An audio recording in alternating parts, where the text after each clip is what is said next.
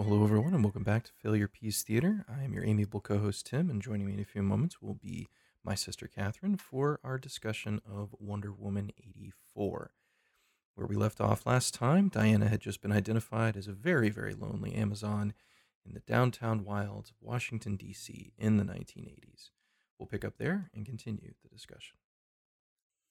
Okay, so Diana is alone. She sees a plane. Steve Trevor flew biplanes. I don't know, whatever. Yeah. And she's lonely, right? So we've established that Wonder Woman is alone in this era of 1980s success. But we then are quickly introduced to Barbara Minerva. And I have issues with the bridge scene in which she is introduced. Because she's shown walking to work. She is striding confidently across one of Washington, D.C.'s many bridges.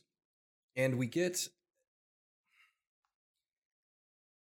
Again, this is where the movie's implementation of 80s setting sort of falls apart, right? Because it's a bridge, and they're walking across it, and we get like joggers in super short shorts, a man on a like banana seat bicycle in a suit, someone roller skating, and then Barbara, right? Yeah. And it just feels like the most somebody talked to a production designer and said 80s please, and then they just kind of like came up with something. It felt very artificial to me. And this had the most appropriate commute this morning. Wow.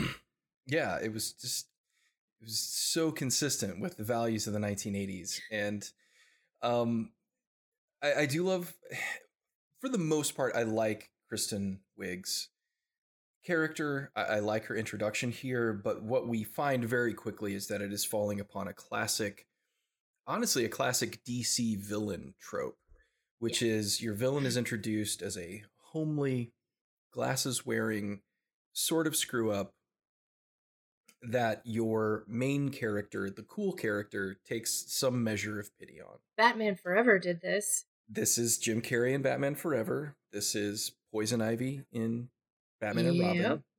This is Jamie Foxx in Amazing Spider-Man 2. Mm-hmm. Right? Like this is the same approach to helping us understand this character, right? It's a tropey Hollywood thing to do, right? It's she's all that. And it's a complete waste of Kristen Wiig as a talent. Yeah, I really don't know why we needed this, because we really only see her in this state for 3 scenes. When I heard maybe that she was in the movie, I was like, well, that could be interesting, you know, it could be a little funnier. She'll be able to do some really cool villain quips. She might be really great in that role. But then I thought it'll be fun to see her do something a little bit more dangerous and darker. Because I love when comedic actors flex like that. I think comedic actors actually provide some of the most interesting dramatic beats. So I was really looking forward to her treatment in the movie. And it makes me sad that it was all diminished into an 80s movie trope. Especially given that it was an opportunity to show an older woman in Hollywood doing an action role, doing a big budget blockbuster kind of performance. Yeah. Because Kristen Wiig is 47 years old, and that's a big deal for me, because I don't see anyone over the age of 25 unless you're a male actor. You know, you can be Tom Cruise and pushing 60, and they'll still put you next to a 25-year-old woman. But I was really excited to see, like, oh, Kristen Wiig looking hot. She's going to look hot as Cheetah, and they're going to make her look good. And it's going to prove to everybody that age really is just a number, and it is about your acting chops. And instead, they kind of went out of their way to make her look homely and dumpy. And then when they have hot Cheetah later in the film, she's mascara smeared and haggard. Right. We never get that like pleasing interstitial stage where we see her. She's still Barbara, but she's transitioning into this. Like she never has flips, her Diana moment. You know? And that was like, okay, you're not even doing the trope correctly anymore. Right. So I was very put out with this. I was hoping that this character would be different and it would be more of a, she would feel like more of a contender with Diana, but it really just feels like she's all that. Yeah, and I will say that they do some interesting things. Like I like that Wig is constantly putting herself out there, right? She asks Diana to lunch, like, "Hey, you're cool. Would you go to lunch with me?" I And was then that hoping for some unfortunately puts strong Diana in lesbian this awkward vibes. place where Diana turns her down, which again doesn't make sense. No.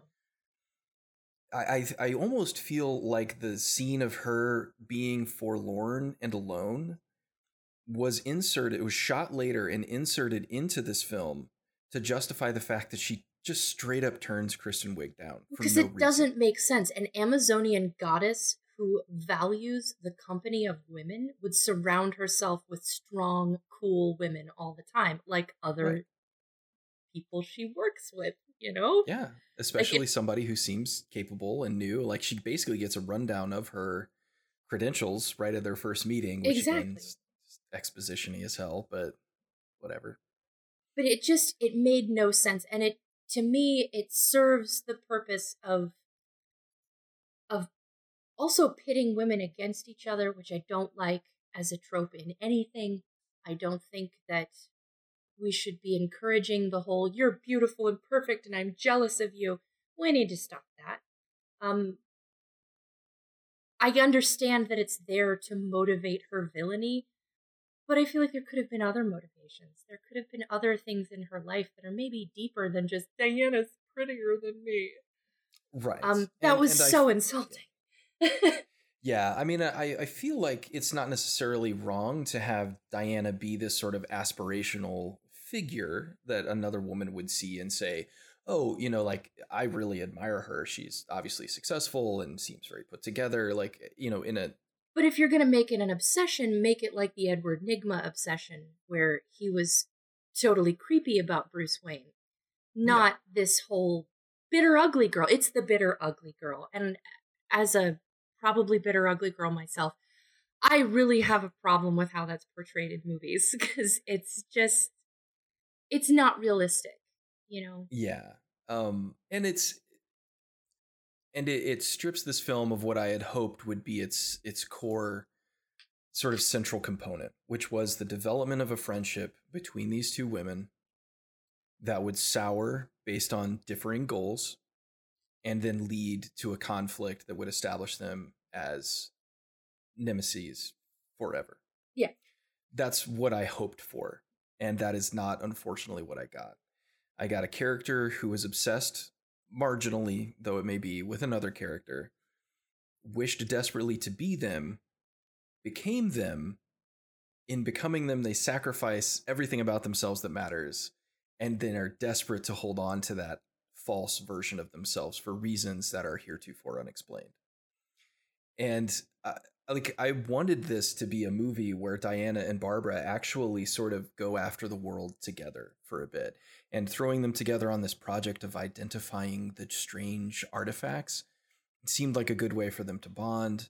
I kind of To thought that the and again, Dream like Stone was going to be the two of them arguing about how it should be used, and then we have the creation of Cheetah.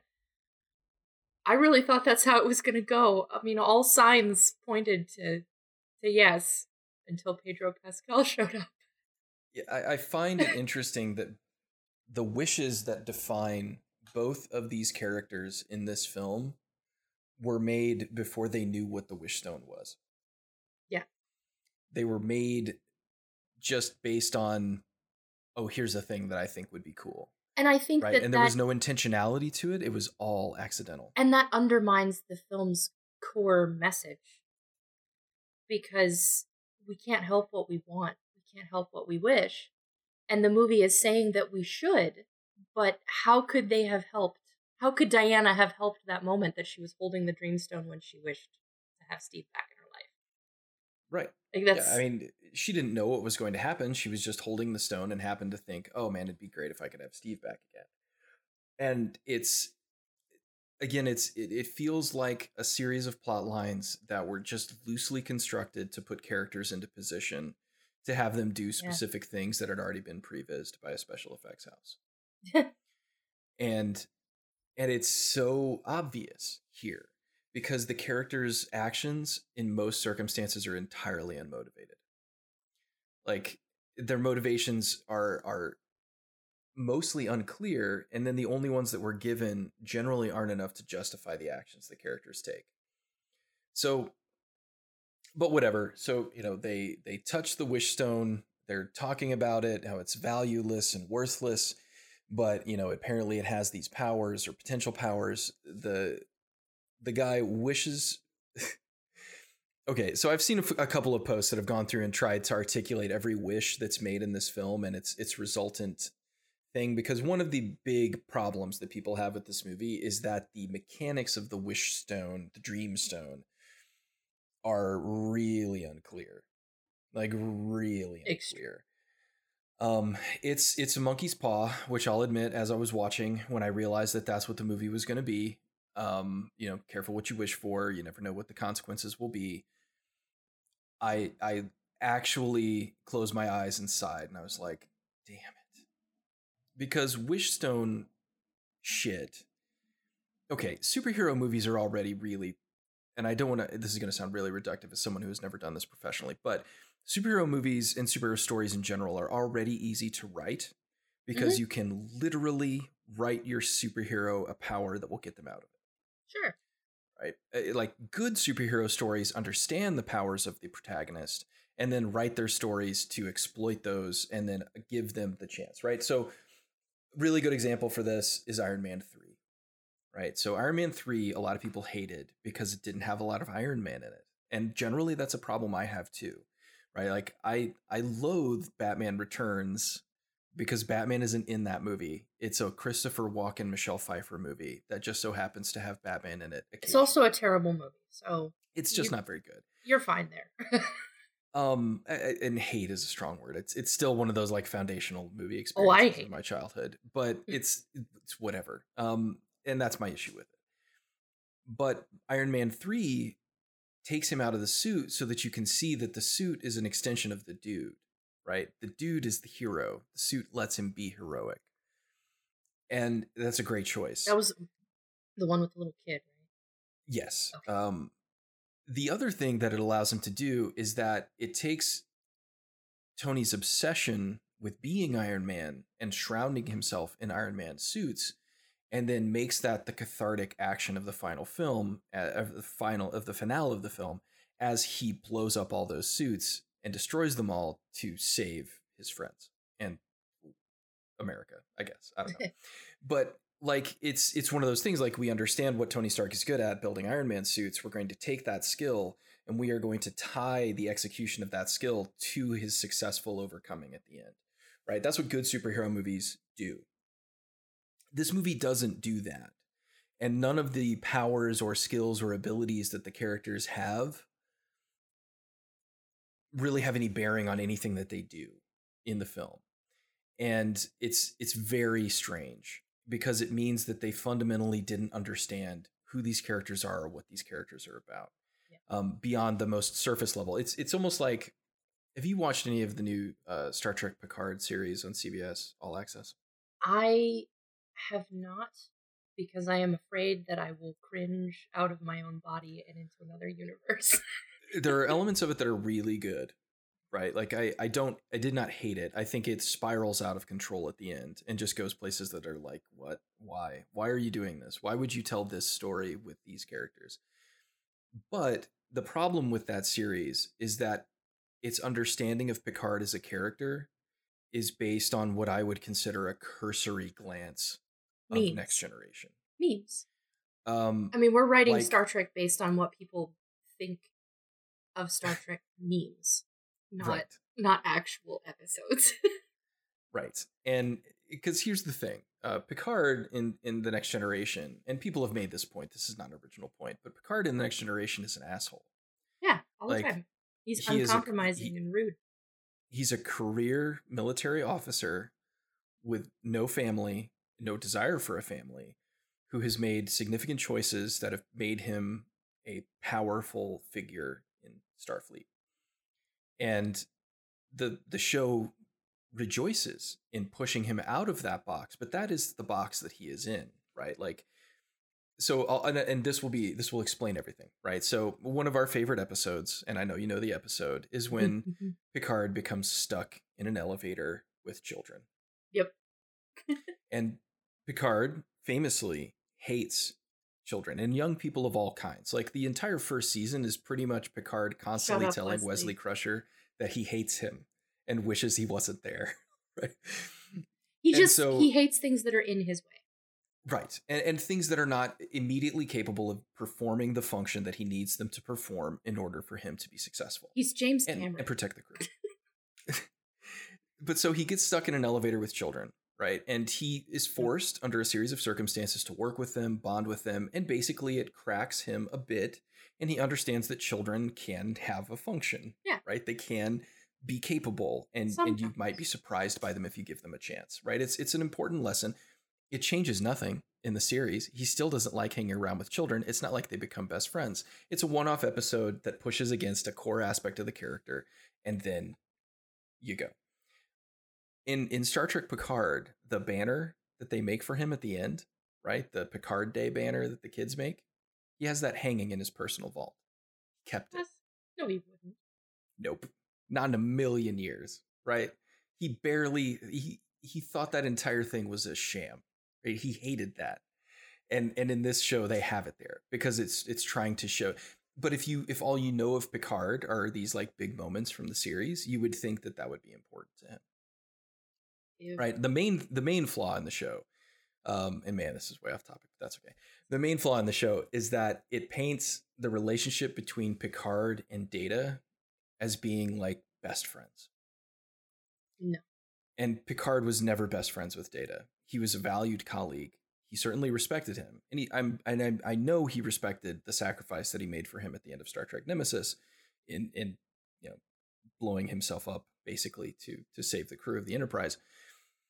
But to say that Picard and Data were like best buds, like hanging out, chilling with the fam, it's like, no, not at all. Closest you could get is maybe the bro move at the end of First Contact, but that was more of a duty as my captain kind of thing. Yeah, like, and that's what Data did. Like, I would imagine from Data's perspective, he would consider Captain Picard a friend, right? But I don't think Data would even consider that. Yeah, it's not the Kirk-Spock relationship, and Picard tries to turn it into the Kirk-Spock relationship, and it's just not.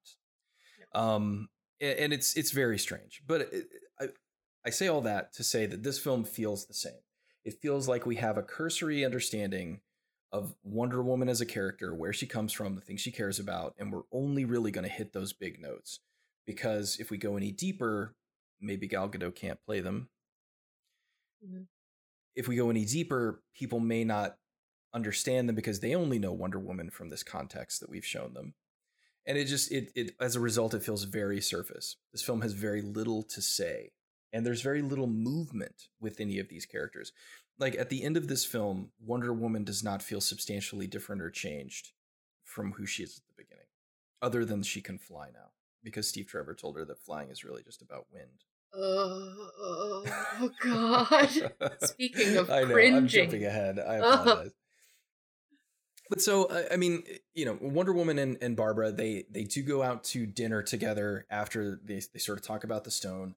And so we do get a really nice scene here. Like the fact that this scene exists in the movie makes me want more of these scenes in the movie, right? Because it's just them at a dinner table talking about themselves. Barbara's like, hey, I've had lots of relationships. And I've always tried to, find somebody. And Diana's like, oh, I just had one. And then, they get to bond a little bit over a man. Like this fails the Bechdel test real hard. Yep. Because I would have much rather seen these two women talking about their professional lives, right? What's your experience with that thing they have in common? But no, really what all women have in common is they men's. Yeah, they just want those men. And so then we get another like really problematic scene because Barbara walks home, which we've established she walks where she goes, which is great. It's the 80s. Everybody's power walking. She's got the white Keds, and she is accosted by a drunken man in a park.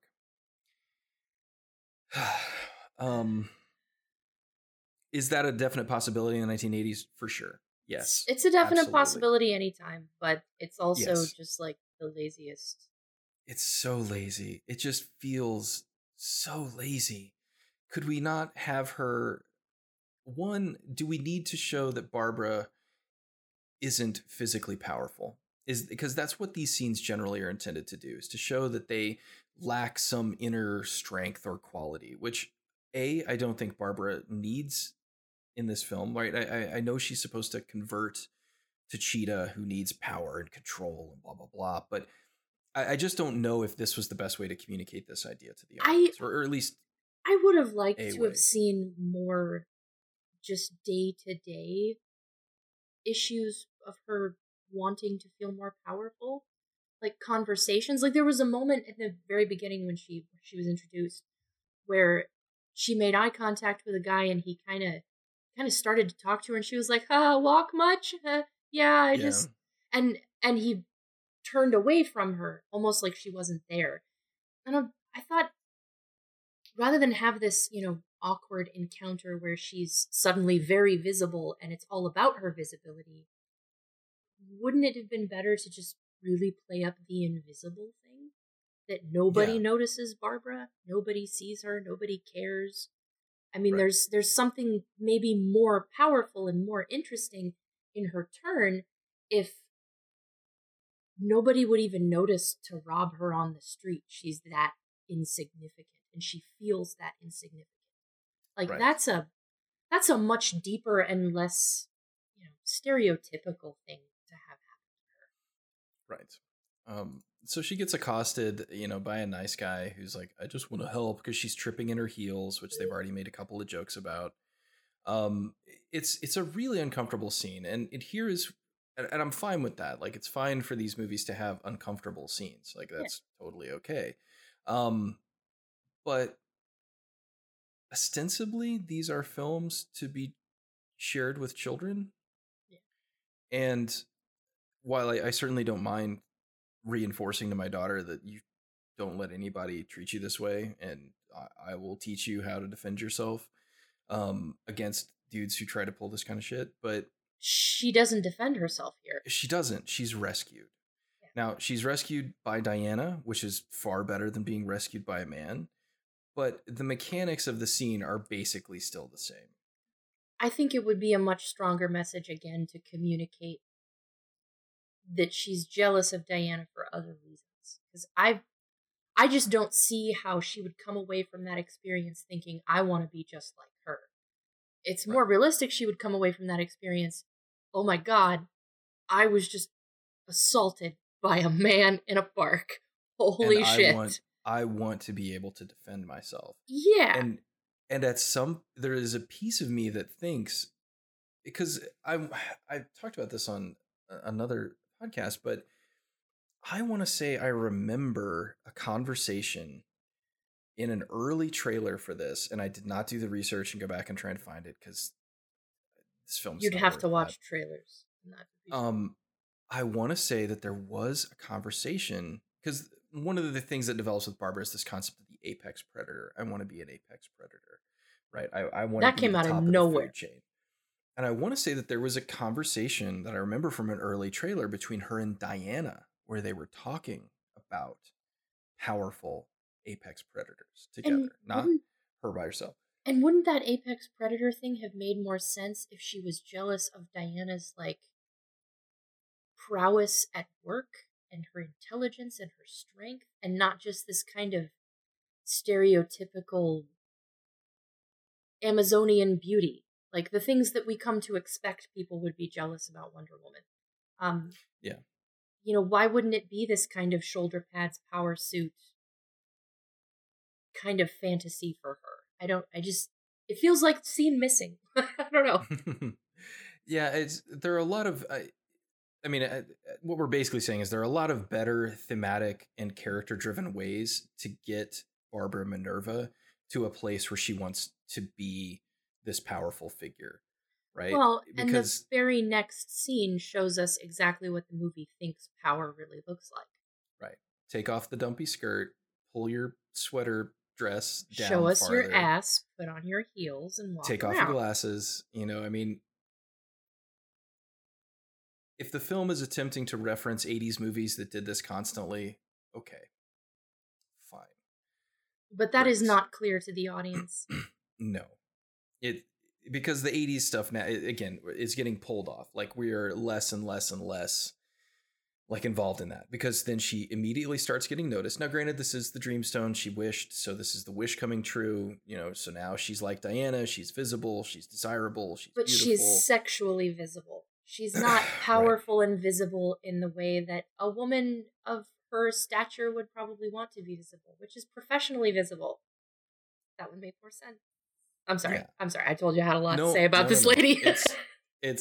I do like that because basically immediately after she wakes up the next morning after casting her wish, she comes out, the janitor spills a bucket, she jumps up on the chair, she's got perfect balance in her heels now, right? Like, yeah, that was good.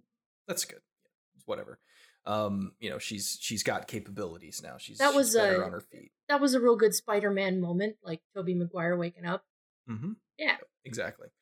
And when Maxwell Lord introduces himself, he calls her Miss Minerva. She says it's doctor, actually. Like I like that. Like that's good. Yes. Like she would correct him and say, no, I am a doctor, not just a miss. And so the whole other angle here is that she's supposed to be a zoologist. And that's obviously where like her understanding of apex predators comes from, which justifies her transformation into cheetah later in the film. But I also don't like that the cheetah change is not a byproduct of this wish. Because again, wishing in this film, really strange, really nebulous, really like we just need a thing to happen, so we're just going to have somebody wish for it. Because the monkey's paw, whatever you want to call it, it's not really the monkey's paw in this one, because she calls it a monkey's paw. They do.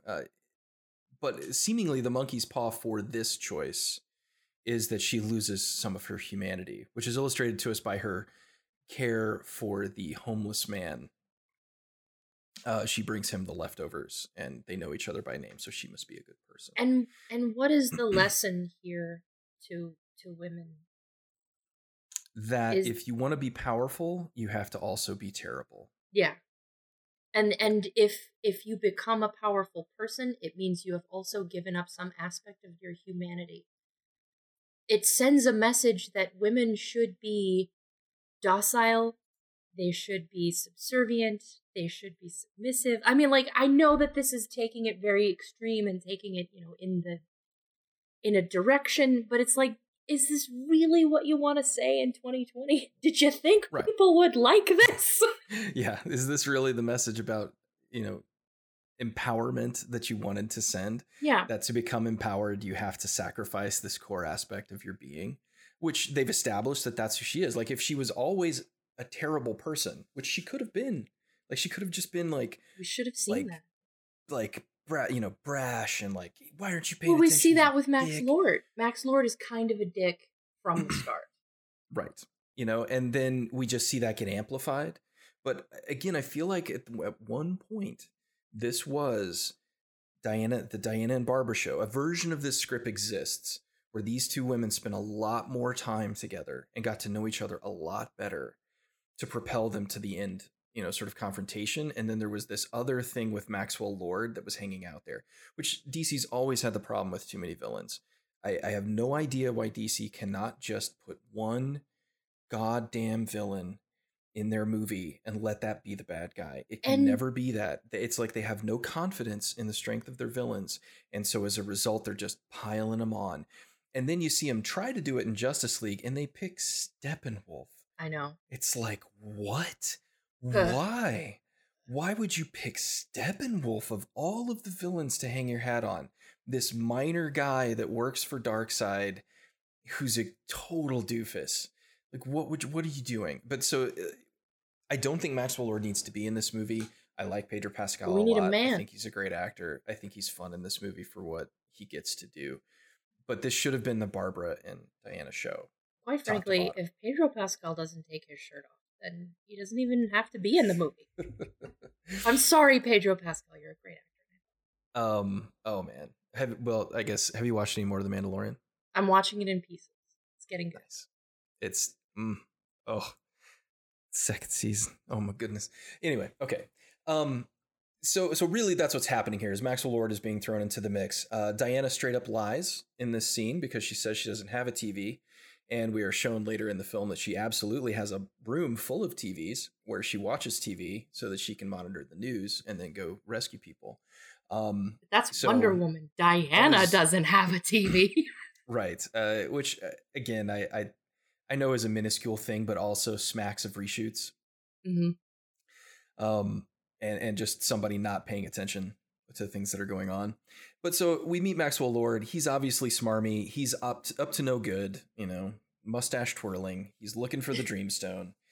And he gets to deliver his line a couple of times. And I will say, Pedro Pascal is good as Maxwell Lord. At least whatever rendition of Maxwell Lord that they're doing. But let's talk a bit about the Dreamstone, which is why he is at the Smithsonian. He's basically wormed his way in saying that he's going to donate a bunch of money. People believe that he's wealthy, so they're giving him, the grand tour. Barbara gets hooked up with him to deliver said tour. He figures out the Dreamstone is in her office and then starts working on her to get back to her office so he can get the Dreamstone. Later, we're just flat out told because there's... Okay. All right. Oh, God, movie. Why are you doing this to me? Movie, you're hurting me. So... He's obviously looking for the Dreamstone. We're told this visually. He sees the Dreamstone. He reacts. We know that that's what he wants. But the movie can't just let it be that he knows where the Dreamstone is and he wants it.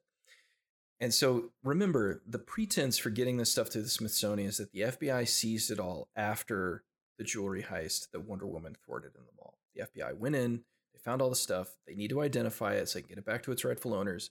So they give it to the Smithsonian to identify, which then Barbara takes over and she's going through. So the FBI, Federal Bureau of Investigation, apparently just missed that if they had just taken the Dreamstone out of its box and looked underneath the little fuzzy stuff that was in there to keep it safe, there was a receipt that said Dreamstone for Maxwell Lord. And then a price. Now, I don't know a lot about the FBI, but I know that one of the things the FBI researches frequently are, crimes of a monetary nature, right? People who try to make the monies in bad ways. And I know a lot of the investigations that go on, they look at a lot of receipts.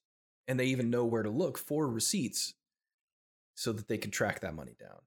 So you're telling me that the FBI just handed all this stuff off to the Smithsonian. They didn't even bother checking it enough to find the receipt where the guy's name was literally written on it and how much he paid for it.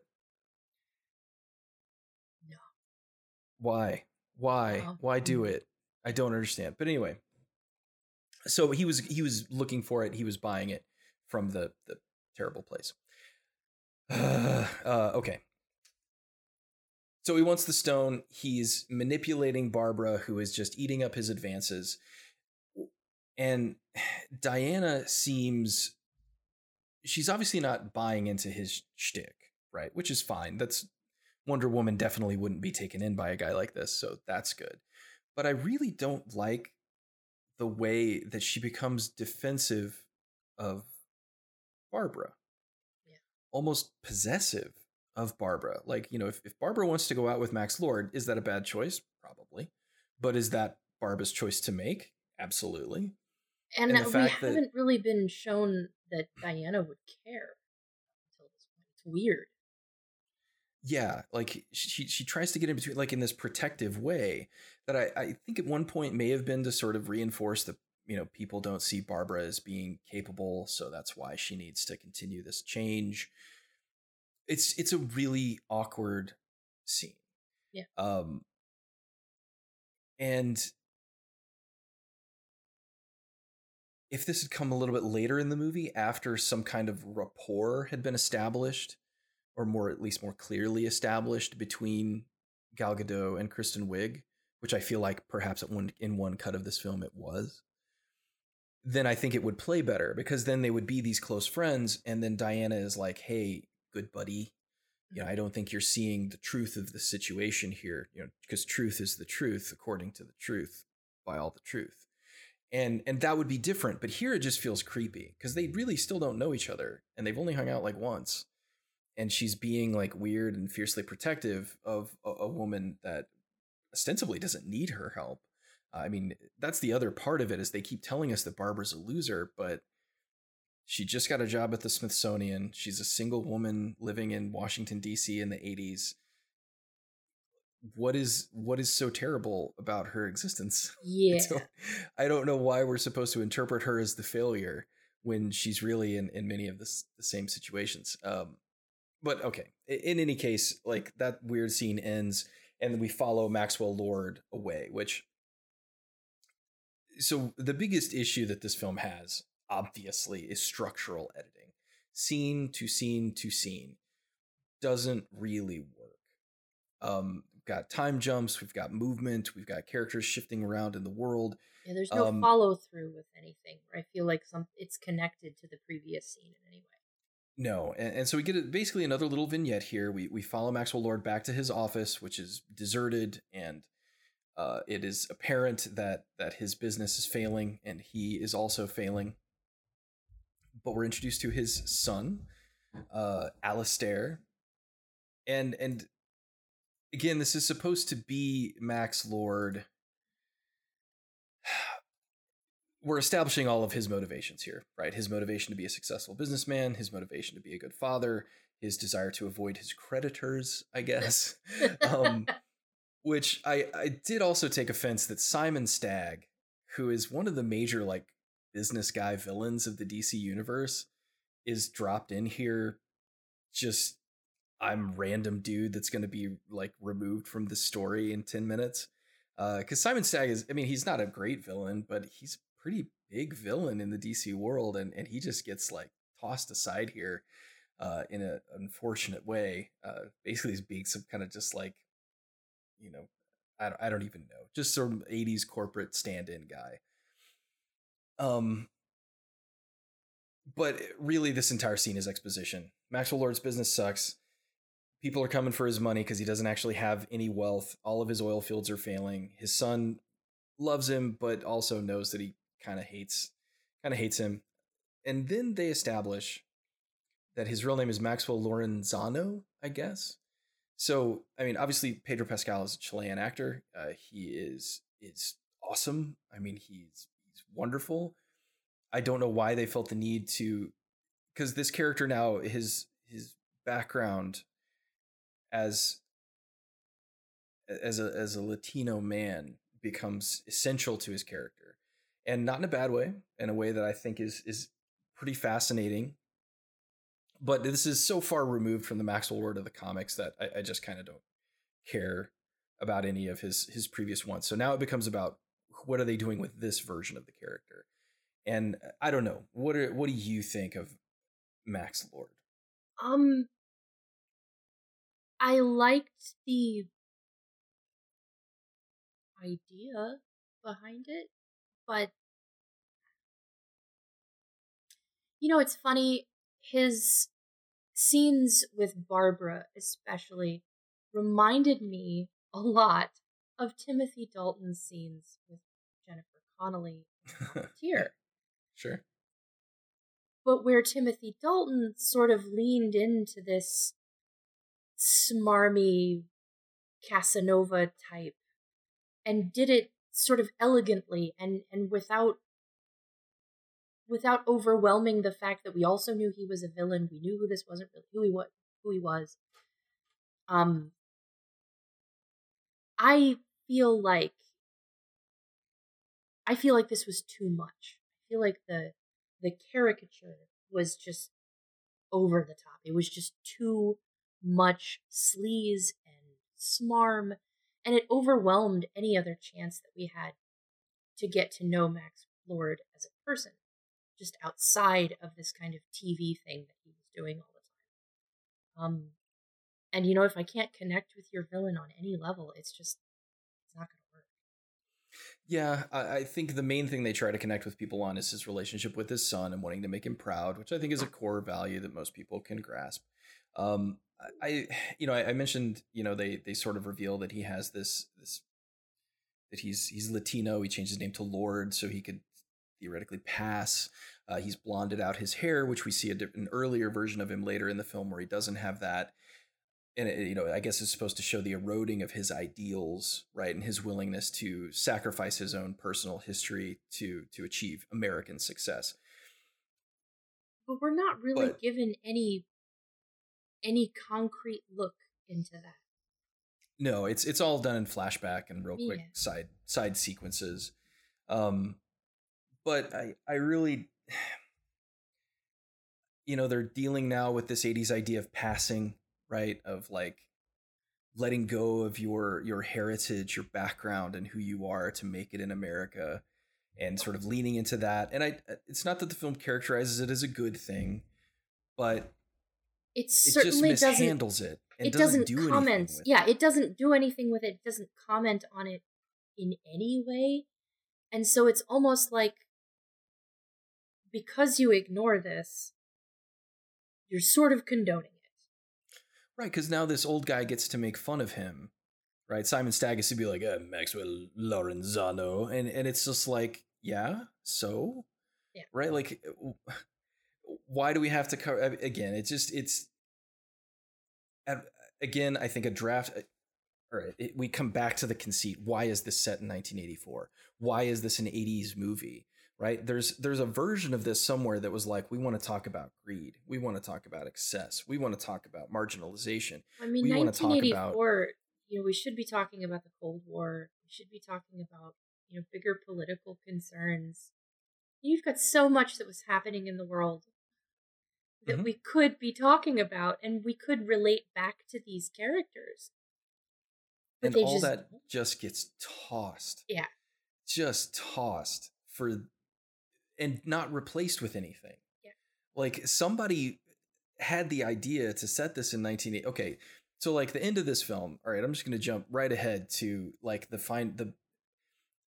thankfully there is no giant blue light in the sky that Diana has to go punch. Okay. Excellent. Well done, DC. You avoided it. But what we have instead is some sort of device that allows you to beam particles into every television on planet Earth at the same time so that you can communicate to everybody all at once. Okay, so obviously 1984 specifically has a very specific literary tie. Yeah. To a film that was all about Big Brother constantly watching you and communicating the truth to you through television. View screens. And this movie seems to have some pieces of it that touch upon that idea too, that also get ejected. And so my big issue with this movie is that it is pulling in a whole bunch of references and cultural ideas to very specific things and then doing fuck all with them. Yeah. Like nothing with them. And it makes zero sense, to the point where I'm just like, take the 84 off of it and just call it Wonder Woman 2 and set it wherever you want. Because if you're not going to lean into it, why waste your time? Because this is not, setting up a movie even marginally to be a period piece is not simple. It's way more complicated. And it should have just sort of left all that stuff. Because once they made the decision to not lean into any of it anymore, it should have just been excised from the film. But obviously they couldn't. It was too embedded in it for them to do that. But whatever. So Max Lord, and again, Pedro Pascal is a great actor. And the scene between him and his son, where he's telling him that you're going to be proud of me one day. Like everyone will, I think he even says like he will rue the day that he walked away from me. And I was like, really? We're going to rue the day in our superhero film, and he will rue the day.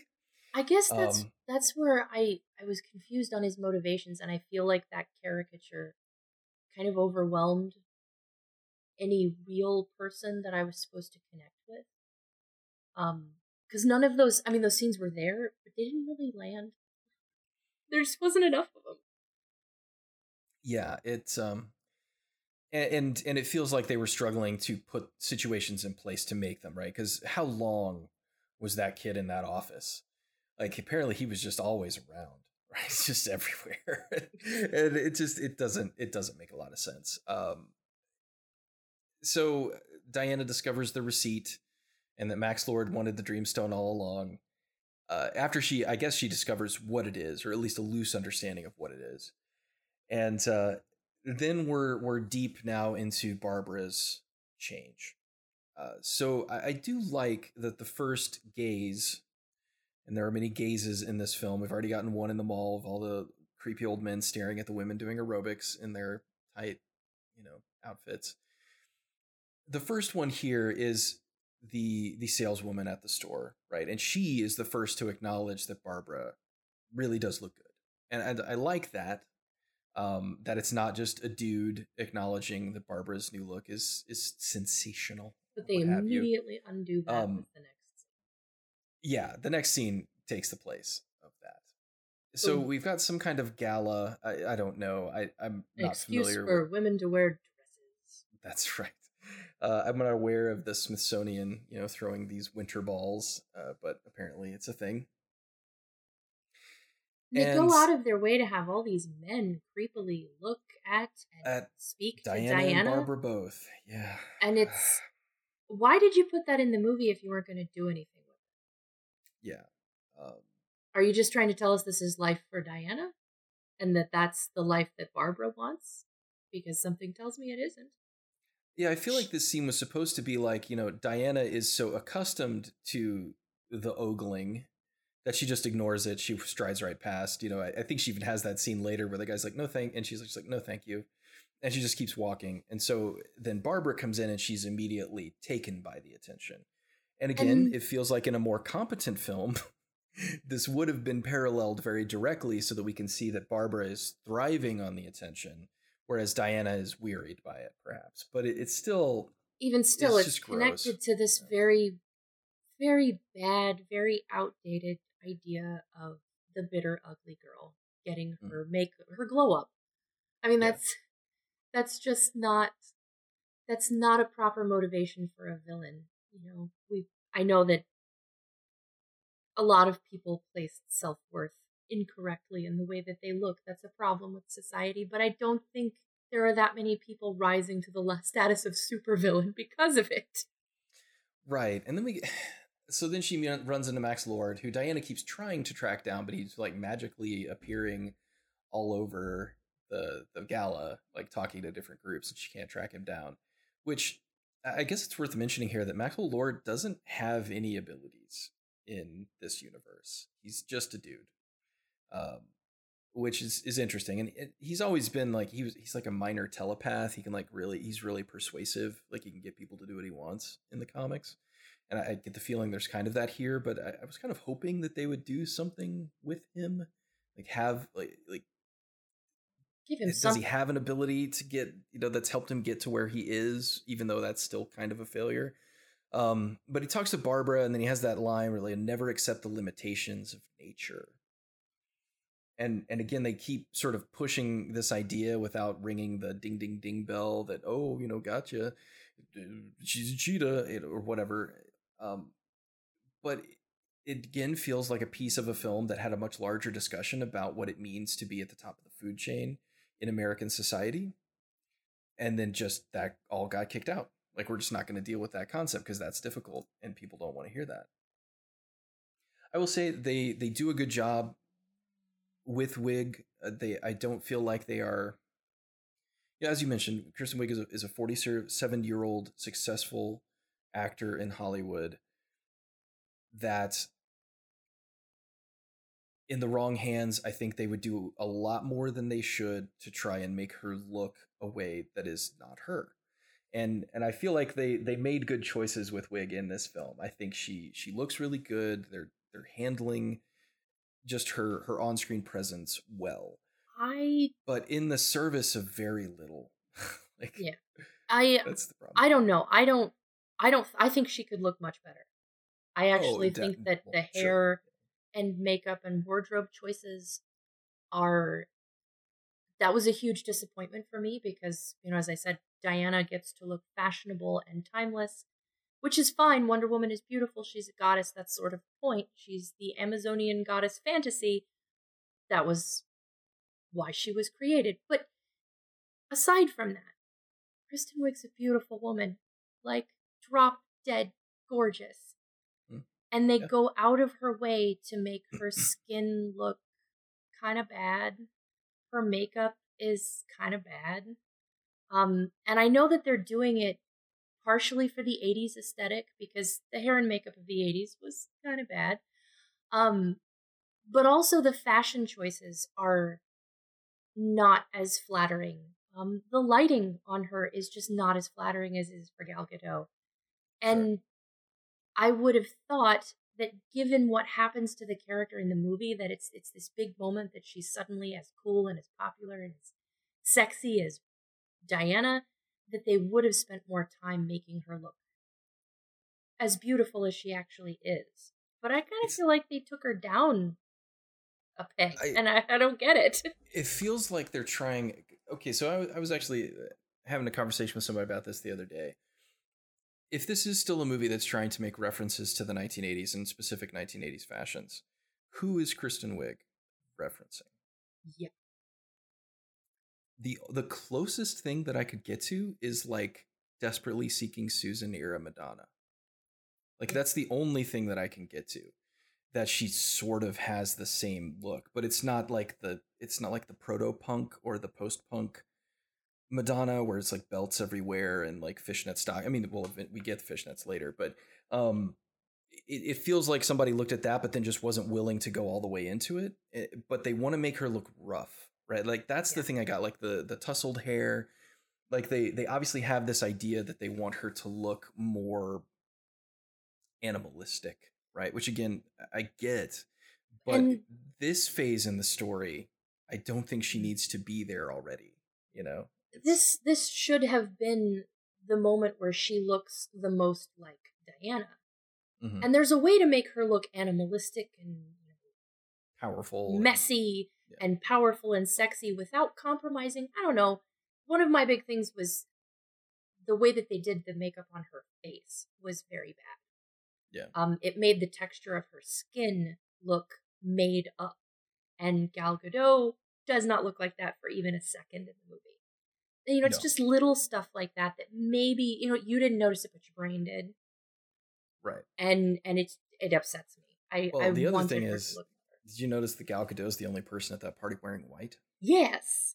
Like, that's just like, I was like, really? You guys are going to go there? Like, she's so timeless and perfect that she's the only one willing to wear classic white at a gown, at a ball or whatever. And we can't forget the purity message that's coming along with her being dedicated to one man and one man only. Like, let's not ignore that Diana is chaste. Can we ignore that? I can't. I just can't. Steve gave her a watch, not a purity ring. Oh my God.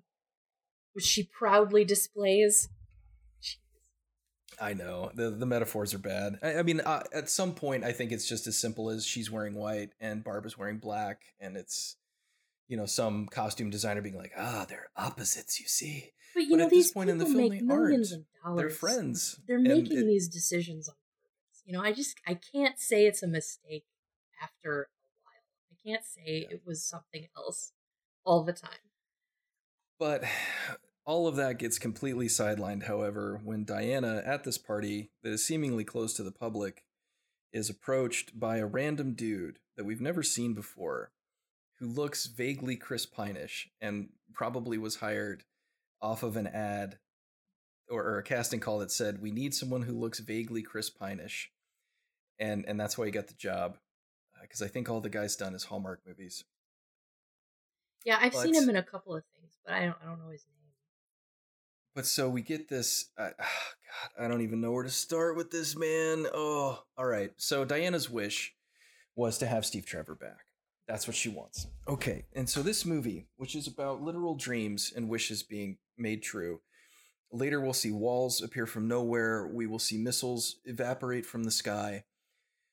But with Steve Trevor, he can't just be reincorporated into the world bodily. Nope. In this case, the spirit of Steve Trevor, his soul. So again, the film seems to have a thought about the eternal soul, is reincorporated into a random dude who, oh God, so basically Steve Trevor is back, but it's not Steve Trevor, it's this other guy. But since Gal Gadot knows it's Steve Trevor, she only sees Steve Trevor, and so therefore we only see Steve Trevor, which means even though it's actually this other dude. Which means that you can look schlubby and not at all good enough to go out with Wonder Woman, and Wonder Woman will still be in love with you, fellas. She'll still see Chris Pine when she looks at you. That's the fantasy. The mechanics of this are so strange that, again, it feels like it was pulled from a different plot line that had a different goal. Like, there's no reason to do this. I did listen to one person who said that was probably done because if Steve Trevor just materialized as if from nowhere, he's not going to have ID, he's not going to have clothes, he's probably going to wind up in like a mental institution or something. Which would have been funny. I would have watched. Which would have been funny, but then we would have had to take 10 minutes for Wonder Woman to like get him out of the institution in some way. And we don't have time for that. So instead we do this where he can just pop into this dude's body, eat some Pop-Tarts, live in his apartment for a couple of days, and then figure out that Diana's in the world and go find her. Which I guess I get, but this just feels excised from some other story. Yeah. Right? Like this was going to be a larger thing. Maybe Diana went on a date with that guy earlier in a different version of the story. And then Steve gets like transported into that guy. So now she's like got to struggle. Do I like this guy? Do I like Steve? It seems like there's just other stuff that was potentially happening here. And then they just had it and they just ran with it.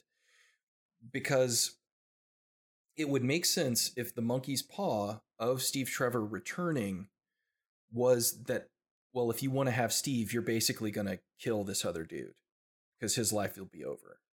Right? Because that's the awkward conversation that I had to have with my kids after this was, well, what happened to that guy while he was Steve Trevor and Diana was with him? And I looked at them and I said, I don't know. But they were like, but didn't they? Maybe it's like being John Malkovich. And I was like, yeah, they did. And that means that random dude has now had sex with Wonder Woman. And it's just the most awkward and strange thing. But so Steve Trevor's back. He's in the body of another dude. Diana sees him as Steve, even though it's not Steve. Cue funny 80s jokes about parachute pants. Ad nauseum, right? And I'll be super honest. I don't want to spend a ton of time on this because it doesn't really matter. Like, it's literally pointless to the film. It doesn't mean anything because the monkey's paw is that to have Steve back, it drains Wonder Woman of her powers, which is the film literally saying that men are Diana's kryptonite. Yeah. And it's so dumb. Yeah. On all levels. It's not just dumb. It's insulting. It's not even an exchange. It's just like she gets weaker over time as Steve exists. It's so unexplained. Like, it just doesn't make sense. But I will say that Chris Pine is very good at gawping into space and making it look like he's amazed to see things because he's a good actor. And so when he stares into the sky and says, "Is that a plane?" And he's like, "Wow." And then he looks at a trash can and he goes like, "Wow." And then he looks at art and he goes, "Wow." It's wonderful. And he's very engaging. And it's easily the funniest part of the film. And some of the jokes do land.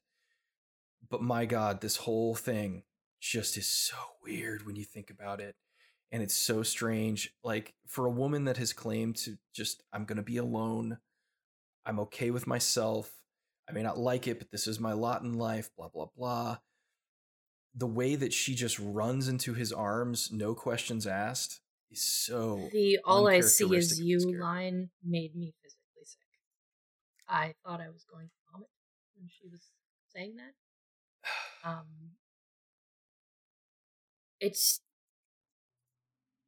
There's just so much wrong with the entire concept and how it dismisses everything. I can't even. I can't. It's terrible. It was really, really terrible. It's a character that should not have been in the movie and exists just to have a man there. It's like, we don't have enough men in this movie. Yeah, we don't have enough people. We need a male perspective here. Again, I feel like it's a little bit of tick in the box. You know, Chris Pine was in the first movie. He needs to be in this movie. But it seems like, again, you could have written this in a bunch of different ways. Like, you could have had Steve come back in a bunch of different ways. And I just don't know. It's just strange. It's a really strange choice. It doesn't really help the movie. It ends up hurting the movie more than it helps, because the comedy that Chris Pine brings to it is certainly not enough to offset the absolute insane weirdness of having him back in the film in this fashion.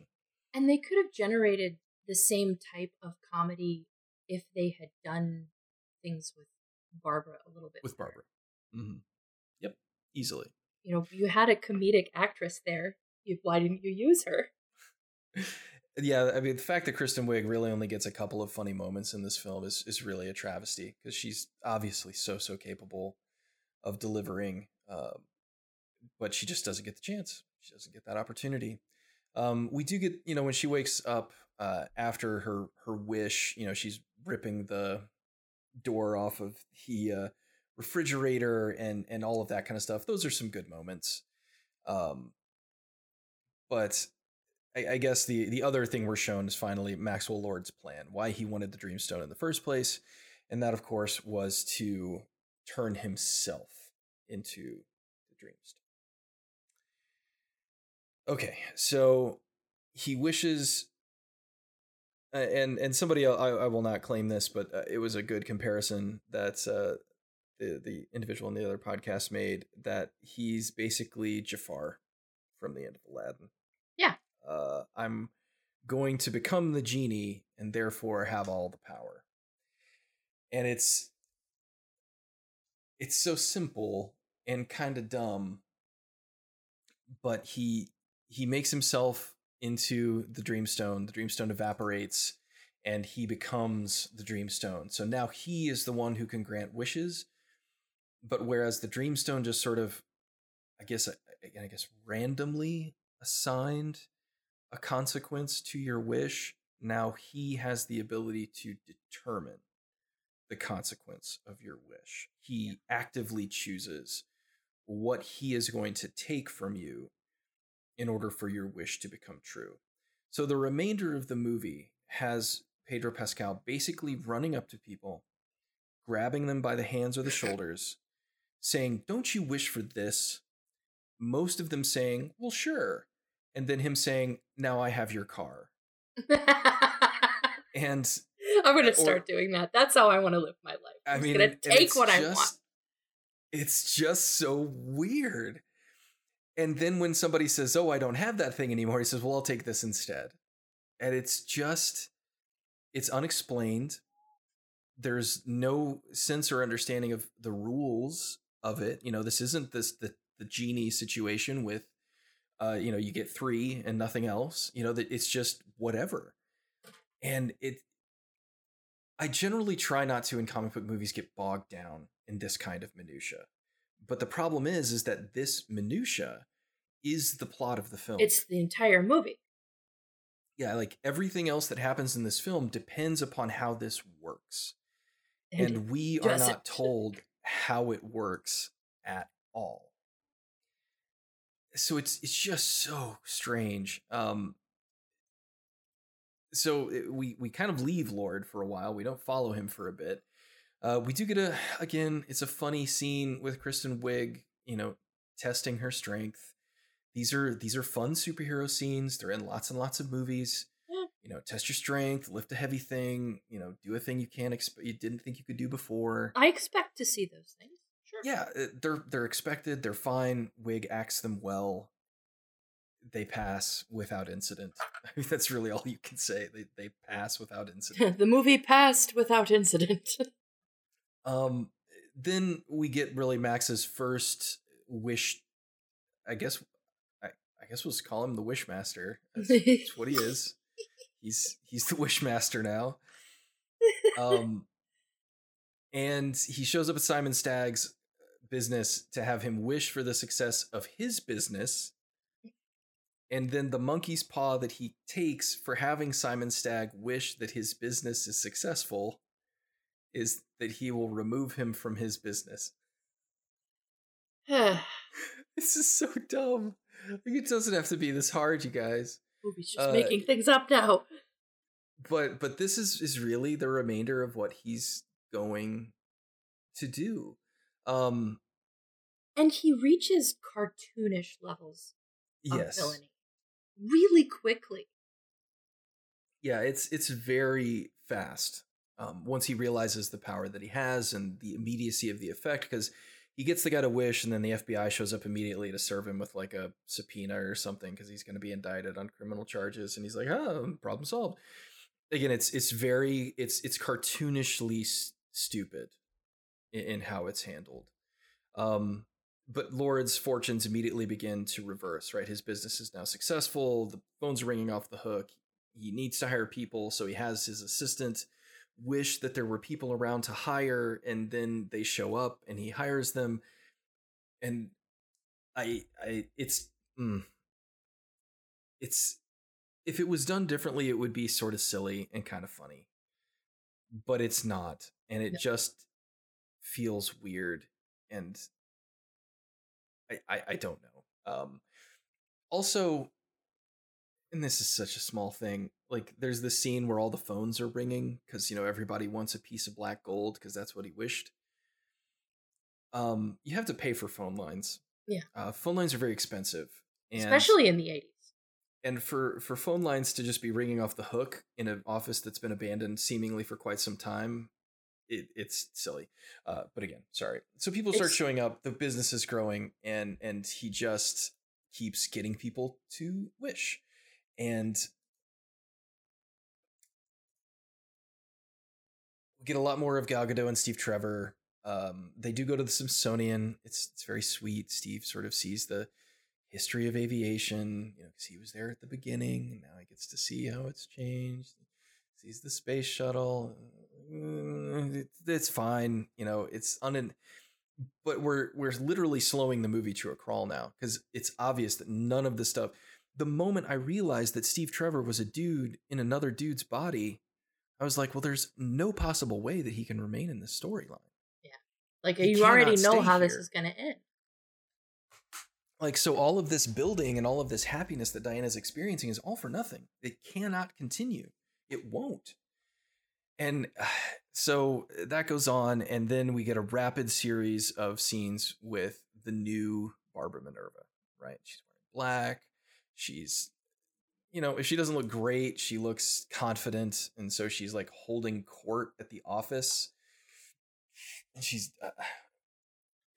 can I just say that I hate scenes where we come in and a character's in the middle of talking about something interesting and we're just supposed to know that it was something interesting that was being spoken about. So, like, and super intelligent, and everybody loved it, and they're all laughing. They're like, ha, ha, ha. That's right. That's like the time I was in Cairo. Why couldn't we see her legitimately standing in an auditorium, delivering a fantastic speech on something that she discovered, maybe the Dreamstone itself, right? Maybe she's gotten super intelligent and super smart, and she did all this research on it, and she's like, oh, this is what this is, and this is why it's important. And we actually get like the moment of her running class. But it's all about her sitting around and dazzling men, because that's what you want.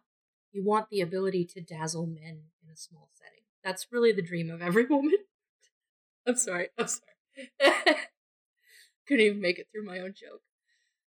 Then we get another weird moment because, okay, so when Max Lord grabbed the Dreamstone, were we not shown him placing it behind his back, as in, I am stealing this stone from this woman that I am manipulating? And then she gave it to him. And then in the scene after that, where Diana's questioning her about it, she says that she gave it to him. So which was it? Yeah. Make up your mind, movie. this feels like such an oversight, because it's like, well, which was it? Did you give it to him and say he could take it to do his own research, or did you say no? And then he took it anyway, or is she covering for herself and saying, no, I told him to take it? So the weird one, but in any case, they need to go check with Max Lord about everything. So they break into his facility. We get our first indication that Diana is losing her strength, I guess, at the very least, because she tries to rip a lock off and it doesn't come off easily. She gets it eventually, but it's just tougher.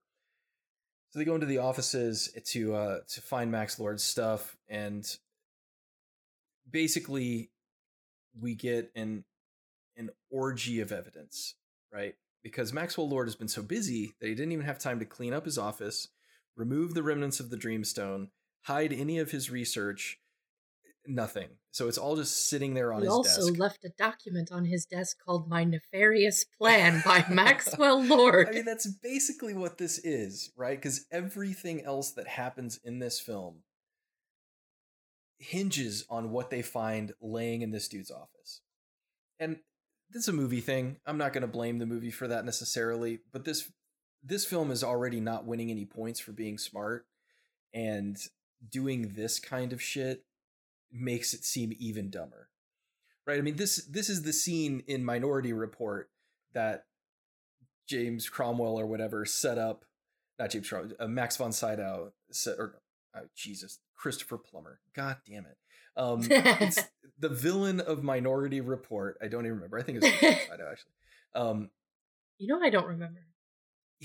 Where he sets up like when he's framing Tom Cruise for the murder, and like in the room where the murder takes place are just all these pictures and all this stuff laying on the bed of like his nefarious plans. It was the evidence room. It's like, that's what this is.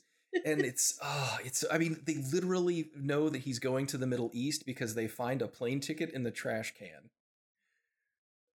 It's just, how does Steve Trevor even know what a modern plane ticket looks like? Because he's the one who picks it out of the trash can. He's like, oh, look at this. This looks interesting. Also, just right, he's going to Cairo. The way he behaves is not turn of the century at all. Just like nitpick to the way they wrote that character. Nothing about him says that he stepped out of the era of World War I. He never even gets a golly gee, right? No, I mean, nothing even close. He uses the word gams at one point, but that was really a later slang term. Yeah, I don't that's think not even it was. The 20s. That's not even really a timely thing. I don't know. Everything about him feels anachronistic. Terrible. Yeah, and in a bad way. I mean, it should feel anachronistic, but it's anachronistic in the wrong way. Yeah. Okay, so man, all right. Okay. So then he flies a plane. So they look in his trash can, they find a plane ticket, they know they need to go to Cairo, Egypt for reasons, and they know that Steve can't go because he doesn't have a passport, which is not necessarily true, because Steve doesn't need to have a passport, because Steve is not Steve. Steve is this other dude. And he might have a passport that would get him on a plane, but the film just runs right by that as fast as it possibly can.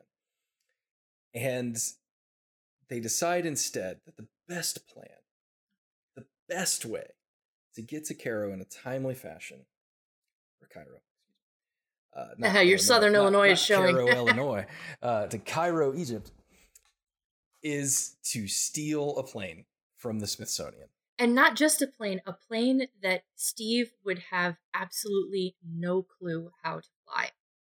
No, he flew biplanes. It's very similar.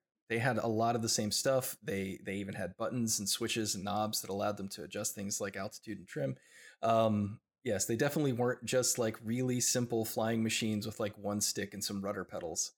But yes, no, he would be lost. Well, he has to ask in the movie about radar, because he didn't know what radar is. And I think that's a pretty essential component to flying modern planes. Yeah. Like, I don't doubt that a person who understood basic aviation would... Oh, no. Well, Howard, it's just basic aviation. I don't doubt that he would be able to fly a plane. And I really legitimately thought, because on the runway were like some older like prop planes and stuff like that. I was like, okay, well, maybe if they're going to fly one of those. But they don't. They get into this jet. Fighter jet. Just obnoxious fighter jet. Is it a fighter jet though? What is? Because I don't know what it is. Side-by-side seats. I know. What fighter jet has side-by-side seats? Well, this is more like a superhero fighter jet. Where you have to have your sidekick next to you. It's just so dumb, and it makes Like, it's me the Batman sad of because I know Patty Jenkins is like a big aviation person. Like her father was a pilot, and so it's like, how did you do this? I don't even understand. But it seems like she just wanted a flying scene in the movie, and of course, this becomes their excuse to have the invisible jet because they can't just have it be an invisible jet. They have to have a reason for it, and so Diana instead is going to use the power that Zeus used to hide Themyscira because she's the daughter of Zeus to make the plane invisible. She tried it on a coffee cup once, we're told. And she lost it, which is a great joke because she made it invisible and then couldn't find it again. And but she does that to the plane. Yeah, this whole scene's problematic. It's not even worth discussing because the other issue is we find out that it's the 4th of July and the DC fireworks display is playing that night. That's very convenient that all of these things are taking place at the same time. And please remember that as Barbara dropped the leftovers off to the homeless guy, she said, "Stay warm." Yeah, well, July in DC is one of the colder summer months. Yes, when I think of real chill, I think of Washington, D.C., that effing swamp in July as being a real chill time. Again, I think these are like different movies that somebody stitched together. That's what they feel like, dude. So they take off in the invisible jet. Diana's able to make it invisible. I don't really care about the mechanics of this. I didn't need it explained. I don't really care. Wonder Woman has an invisible jet. Just give her an invisible jet. What difference does it make? Yeah. Maybe she found it. Maybe it was a gift from somebody that she saved back in the 70s. Who cares? She's an Amazonian goddess. I'll believe that she has a jet from some magical source or an invisible whatever. That I'm fairly flexible on. Yeah, it's literally meaningless to me how and why she got it. It does provide some nice moments as they're like cutting through the clouds in it and stuff. It's neat. Again, but I didn't need all these histrionics to get the jet in the movie. In any case, they fly through the DC thing. I don't even want to get into would a jet plane of that type even have enough fuel to get from Washington, D.C. to Egypt in a single go? Where did they land? How would they refuel it? It doesn't. None of these things make sense at all. Yes. And okay. So they needed to get to Egypt. They had an Egypt scene. They needed to use it. And in essence, what we wind up with is they should not have done this, and they should not have gone to this place. Because their handling of Middle Eastern relations in the 1980s is real clunky and not good, and they just shouldn't have done this if at all possible. And it wasn't necessary because it's the 80s. We could have just done Russians. Yeah, I mean, any other Cold War power, just lean into it. Why wouldn't you just do Russia? Like, people love Russian bad guys. Yeah. Just don't get it. I mean, Red Dawn, that one with Arnold Schwarzenegger and Jim Belushi that also had red in the time. Red Heat, that's what it was. Just anything with red. It was really popular. But so then we get this weird conversation where Steve Trevor explains flight to an Amazonian goddess who's thousands of years old. That was just... Where he explains that it's easy because it's just wind and air and knowing how to catch it. It's basic aviation. I wish he would have said that. Howard is just basic aviation. He would have said that. That would have been so much better. Again, Chris Pine is a good actor. He says, it's how you join with it, it's how you sell it, all this stuff. It's a nice moment, which I will give this film. This film has many nice moments, like individual moments that are played well, acted well, shot relatively well, but they do not form any kind of cohesive whole that is satisfying in any way. Then we cut back to Cheetah, who is now researching to try and uncover evidence about the Dreamstone, seemingly still as Diana's ally, right? Like they're still on the same team, I guess. She gets hit on by another guy, and then we see her acting a little bit more aggressive, but sort of Diana-ish, saying, I don't need anything from you or anything like that. But we see that she's gotten faster, right? She's reading everything really fast. She's hyper accelerated into her intelligence. She's running and sprinting, and now she's in like a black tracksuit or something. And she's just, again, getting constantly hit on, right? It's like, oh, you're so pretty. Oh, slow down, sexy. And then it's drunk guy from the beginning, of course, right? Because in the city, Washington, D.C., you're just going to run into the same random drunk guys in the same area. Well, there's really just the one drunk guy. He assaults all the women in D.C. Yes, he is the D.C. assaulter, right? That's his job. He has a little card that he can show to the police. Just be like, hey, guys, just doing my job. Just doing my business, right? Because if he didn't After do hours, it, this is what I do. This is how I make a little bit of side money so I can buy the kids the nice Christmas presents, right? So he doesn't remember her because she's so wildly different now that she's not wearing glasses and her Reeboks are newer. And then she does one of the most problematic things in the film. Because here's the thing: does this guy need his ass kicked? In your opinion? Not really. No. Does he deserve it? Maybe. Yeah, maybe. I'd have to know more about him. My issue is that given her previous experience, I think it is justifiable that she kicks his ass. Sure. Right? There's nothing wrong with that. We shouldn't necessarily feel bad about her kicking his ass. So that means what this scene is supposed to be about is about scale.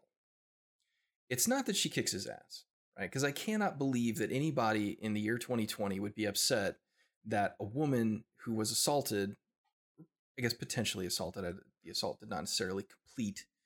I don't know if anybody would be like, this guy should be let off for that and he should not necessarily receive any sort of punishment for it. Yeah. I don't think anybody's going to say that. So now it becomes, it's not just that she punishes him, she beats the ever-living shit out of him. I mean, there's a scene where we literally see teeth fly out of his head. Yeah. Right? Like all those little things, it's not spittle, it's not spit, it's teeth, right? She kicks his teeth out of his head.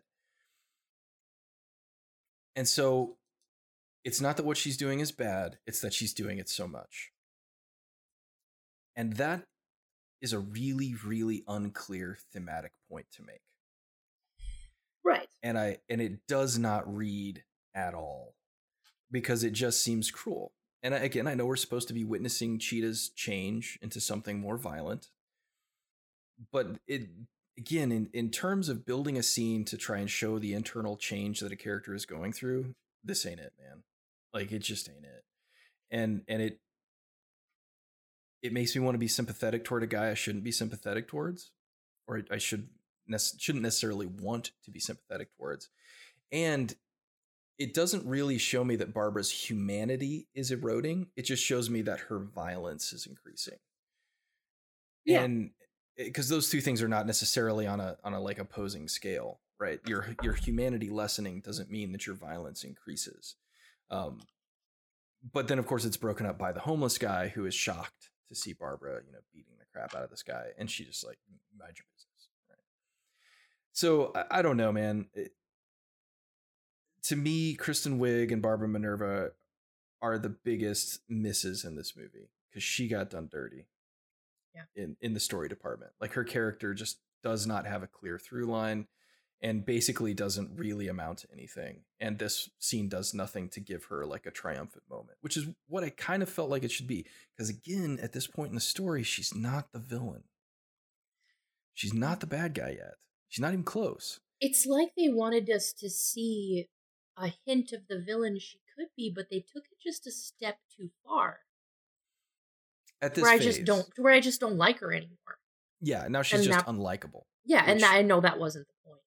And if you write her off that way, then who cares, right? Like, the point is to make me keep liking her and still make her the villain, right? The villain that I want to like, but I can't because the actions that they're taking are bad. Which is sort of what they're also trying to do with Maxwell Lord.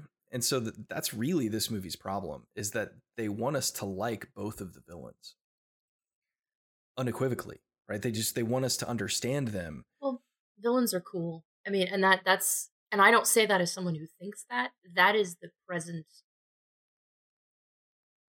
cultural vibe, is that the bad guys are cool again. Mhm. But not that being a bad guy is cool. It's that we have to make them these sympathetic and cool people. Right. And it has the result of softening their villainy. Yeah. And it's sometimes like sympathy that implies works. complexity. It works right? for villains like Magneto. That worked really, really well. In the X-Men films, yes. But in this, I don't know. It doesn't quite work. I don't know. I can't put my finger on what they're not doing. Like, what, you need to do something, but I'm not sure what.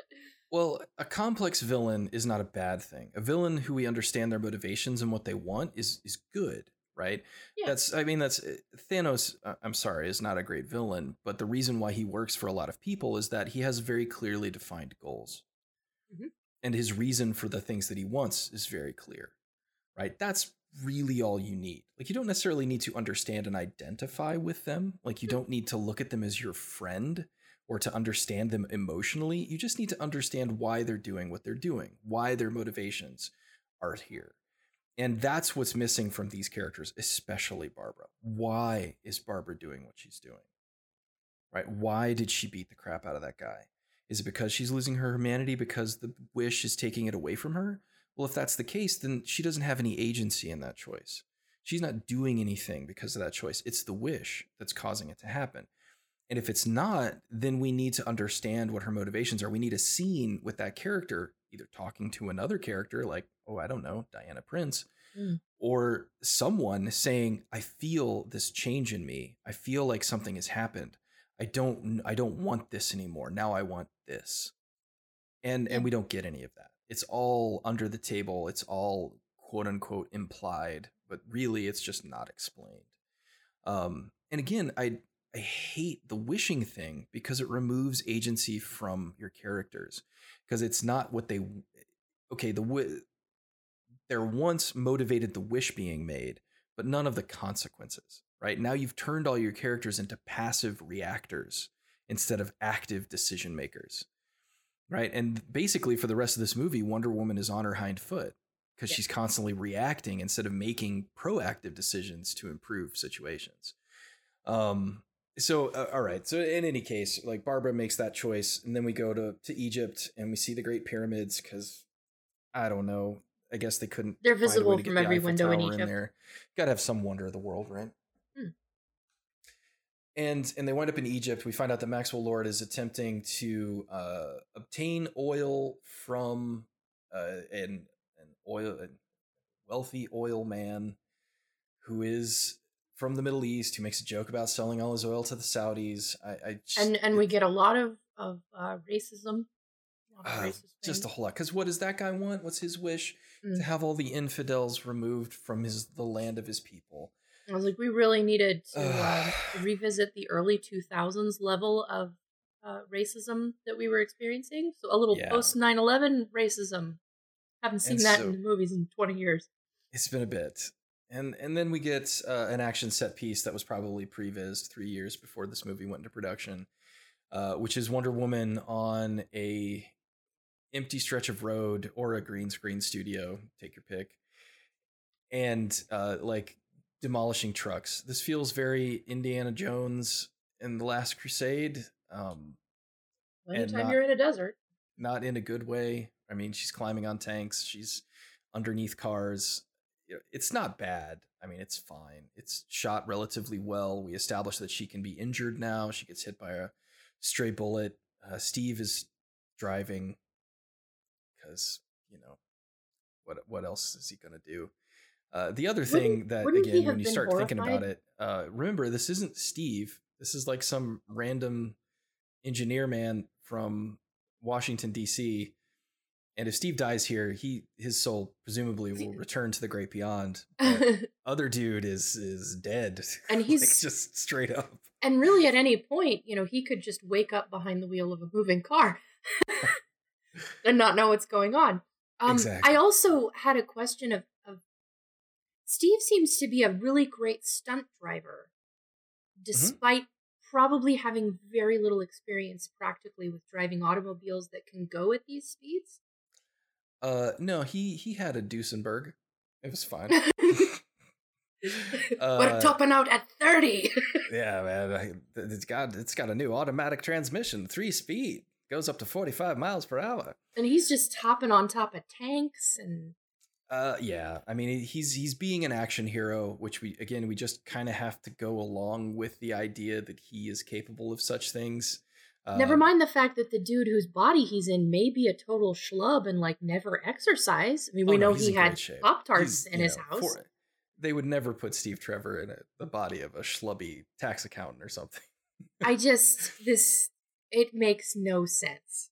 Yeah. And again, this is a film where the moment you start thinking about it beyond what you are being presented with on screen, it just unravels in ways that are completely unexpected. So this scene is okay. We do get some good action. The big trailer shot where she gets flipped out of the off the bottom of the truck by dropping the drive shaft into the dirt. But the other thing that is illustrated perfectly by this scene is that Maxwell Lord is of no threat to Diana at all. Yeah.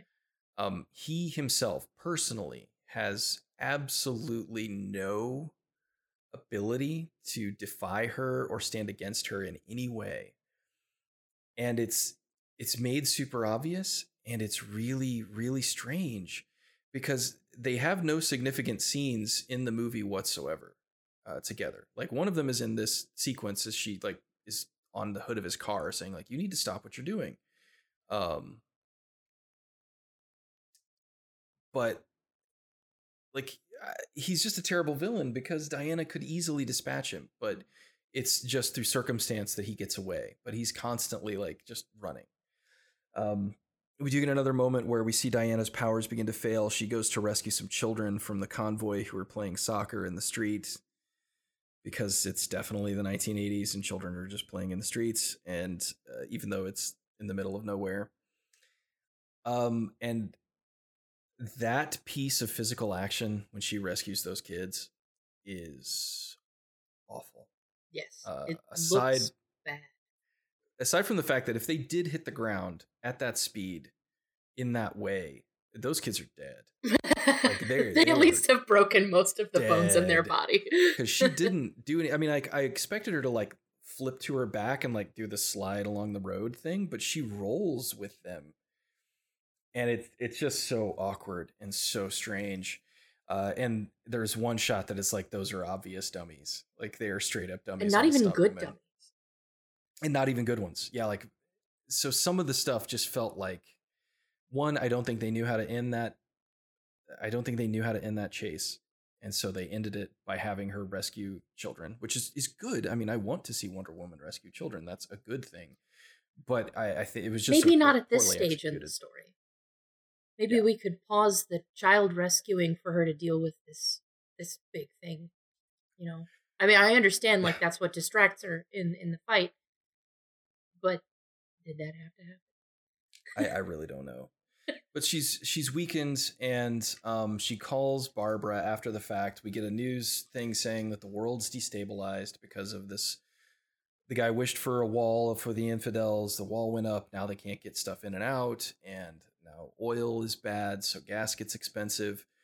If you want to tell a story about oil, set it in 1974, for God's sakes. I mean, that's when oil was a problem in the United States. Set it during that, but whatever. She calls Barbara, says, hey, have you found out anything? Barbara says, yes, I've got all this information. Meet me next to the Kinko's on 7th Street. And Diana, who's in Egypt, is like, yep, we'll be there soon. And I'm like, will you, though? Very soon. Will you? Because I know you've got an invisible jet now, but I really don't think that you can travel from Egypt to the United States, land your invisible plane on a runway, and then make your way to the record store next to the Kinko's on 7th Street. Dude, this is where you can tell that this movie failed to connect the pieces.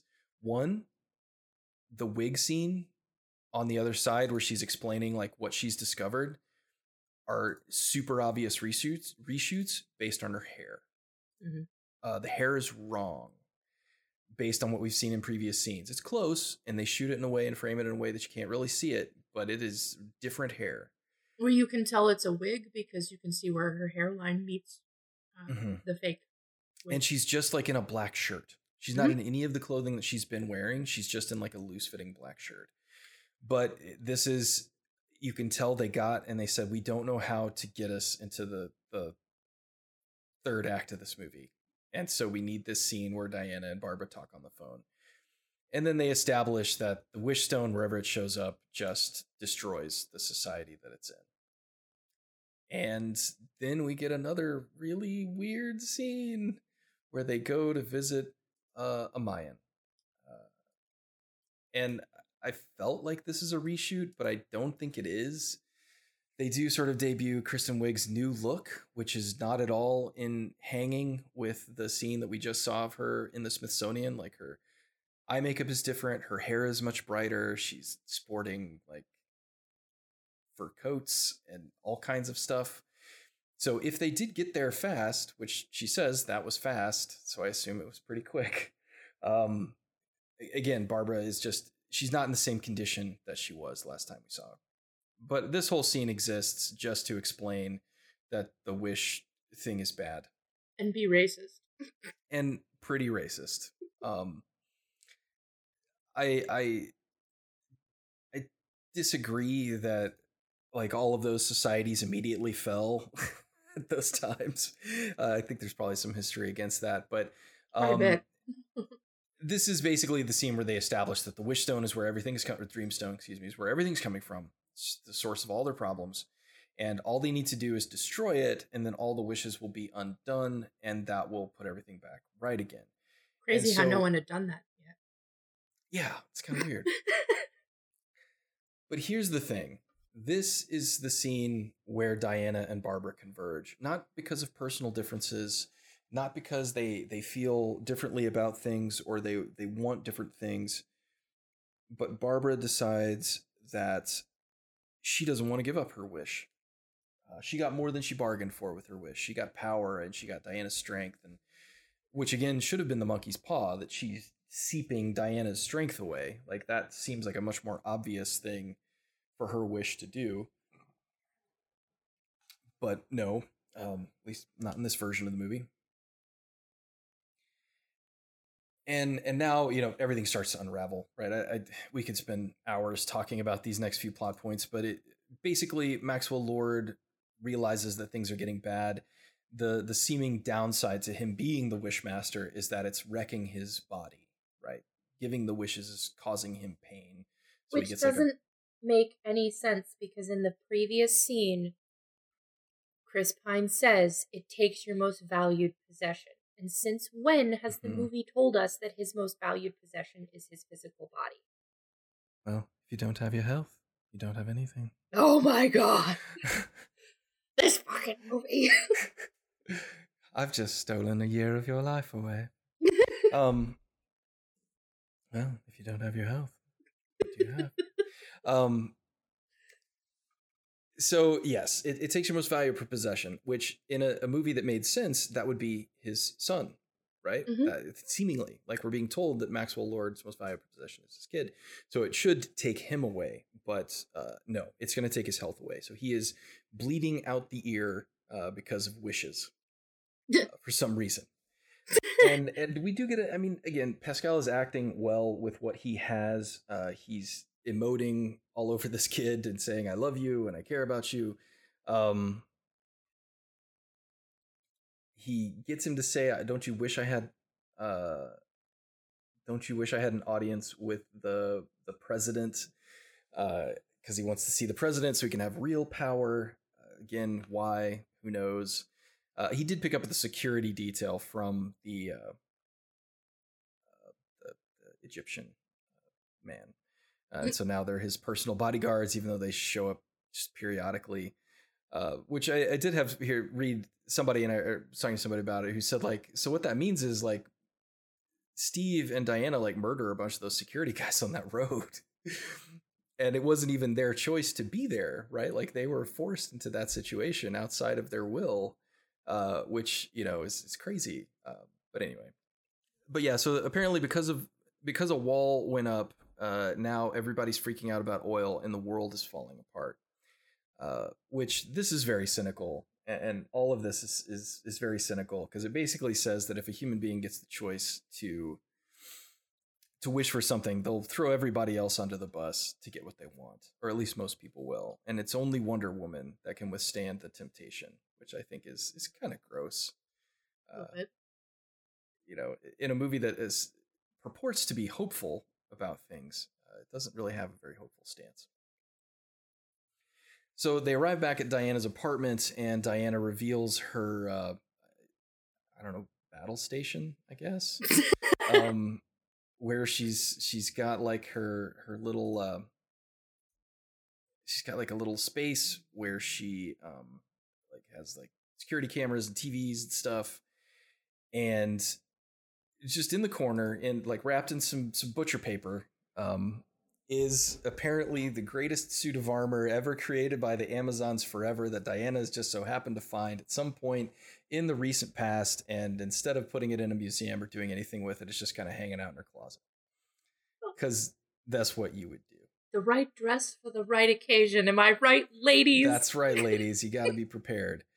And so then she puts the lasso of truth on Steve, which allows him to see a flashback of the suit of armor being used against, again, Zack Snyder's That's what the lasso Spartans. of truth does. Is that what the lasso of truth does? It does whatever you want it to do, obviously. But so that we'd already gotten a little hint of who she was, because she's like the example that they were all going towards at the Golden Games at the beginning. But now we have a clear flashback to understand that she sacrificed herself to save all the other Amazons. And then we see that Diana has like security cameras. For a woman who enjoys destroying security cameras, she has feeds into all of the security cameras in Washington, D.C. So she's able to instantaneously locate Maxwell Lord's car as he is headed to the White House. So they decide to meet him there and convince him to renounce his wish and change everything.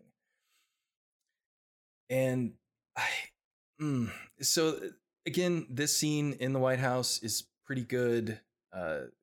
Diana calls upon a guy that was hitting on her at the Smithsonian party earlier in the movie to get them in. So, because a goddess, would not find any other way than using her sexuality to get what she wants. Yeah, I mean, can't she just burst in? Really? I mean, what are they going to do? That's the lesson for your little girls in 2020. To get what you want, kids, flirt with men. Then you'll be rewarded. Yeah. There's nothing wrong with it. So it's just, okay. So they get in there. Pedro Pascal's already gotten into an audience with the president. He gets him to wish. He also finds out about this thing that will allow him to wish with the world, with this amazing power, with particles that reach out, and it's basically like they're touching someone. And then another action sequence, she hits him with the lasso of truth. Okay, and the lasso of truth, doesn't it make you tell the truth? Like, isn't that what it does? Yeah, well, it's in the name. So she had him lassoed up, and then she doesn't do anything with it. She doesn't say, like, tell these people the truth, or, you know, tell them that your wish needs to be renounced. I don't know. It seems like having him wrapped up with the lasso of truth could have been an opportunity to make him do a thing, or at least reveal a thing. And then she just kind of uses it to fling him around a lot. Yeah. And I don't know. I don't know. I understand what's going on. I see what's going on. None of it really seems to make a lot of sense. And it seems like there would be better potential things that could be done. But really what this scene is all about is Barbara and Diana confronting each other for the first time. So now Barbara is in full badass mode. She's in the same outfit we saw earlier, but she's confident, sexy. She's got a lot of latent energy, right? She's refreshed her eyeliner. And she's ready to rock. Even though at this point we don't really know what powers she has apart from a decent amount of strength.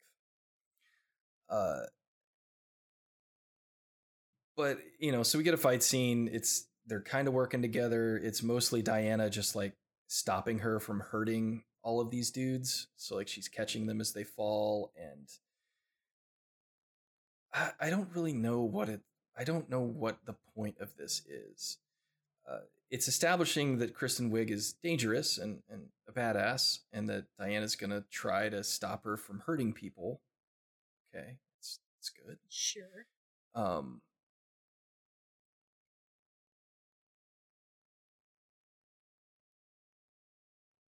But yeah, it doesn't. I don't know. It doesn't really go anywhere, and it doesn't really tell us anything new that we didn't already know or suspect about the characters.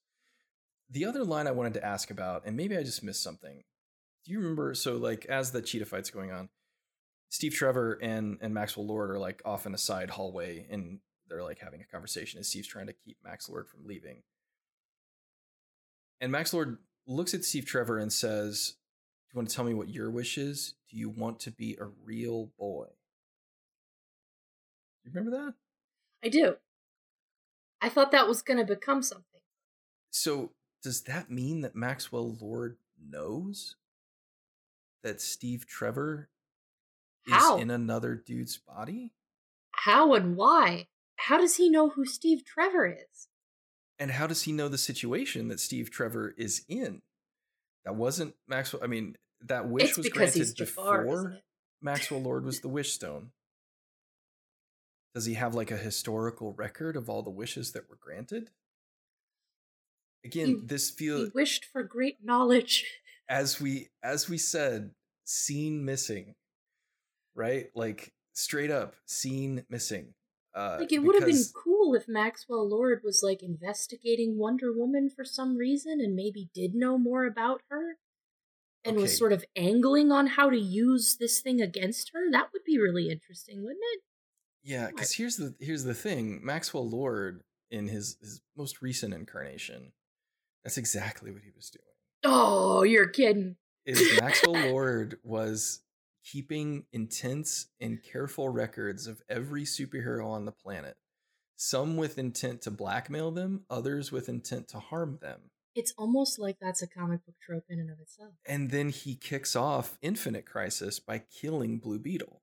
No way.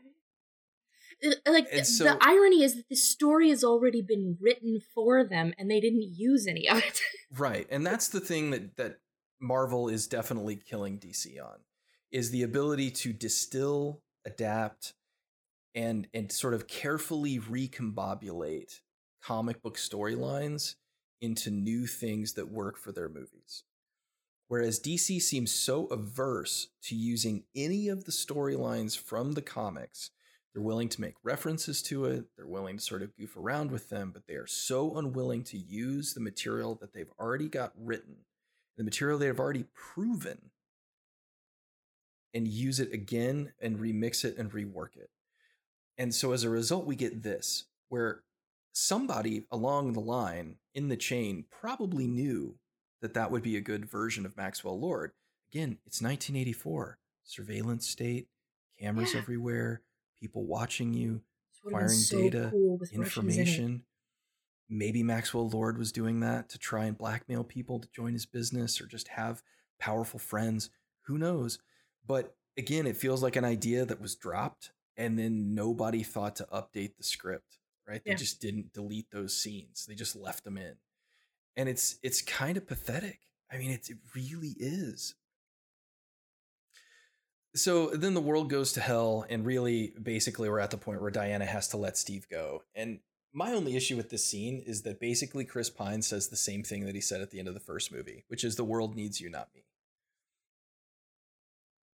Right? Like, it's the exact same conversation they had. And you could read it a couple different ways, I guess, but he's just like, the world's pretty good. I got to live it for a while. I got to be with you, but now the world needs you and you've got to let me go. So, just like get out of here, Casablanca moment.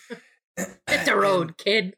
And again, Gal Gadot is not good. She's crying a lot in the scene, and it's an emotion. I felt an emotion. And anybody that can make me feel an emotion in this hellscape of a year, congratulations. Well done, Patty Jenkins. But yeah, like Gal Gadot's acting ability is made pretty stark here, yeah. And it's not great. But she unlocks her flying power, right? Level up. I was kind of expecting like the golden flash from World of Warcraft, right? Ding, ding, ding. And now she can fly. She gets her powers back. And she figures out flight. And I love flying scenes. I've said it before. I said it last week with The Rocketeer. I love flying scenes, and this is a good one. I'm more than happy to watch Gal Gadot as Wonder Woman fling herself through the air and fly like Superman a little bit. Since the beginning of the film, this is the other piece of it that felt like a direct callback, a direct reminiscent moment to the Donner Superman, right? Like this is that, right? Even the putting both arms in front and all of that stuff. It's Donner Superman. Somebody watched that sequence and like, we're going to do that with Wonder Woman, man. And it's fine. It's just fine. I wish it was in service of a better film. Then we get like this weird scene because now Cheetah, this powerful, incredibly powerful force, her only goal for the remainder of the film is to protect Maxwell Lord, to become his personal bodyguard, which again, so freaking dumb.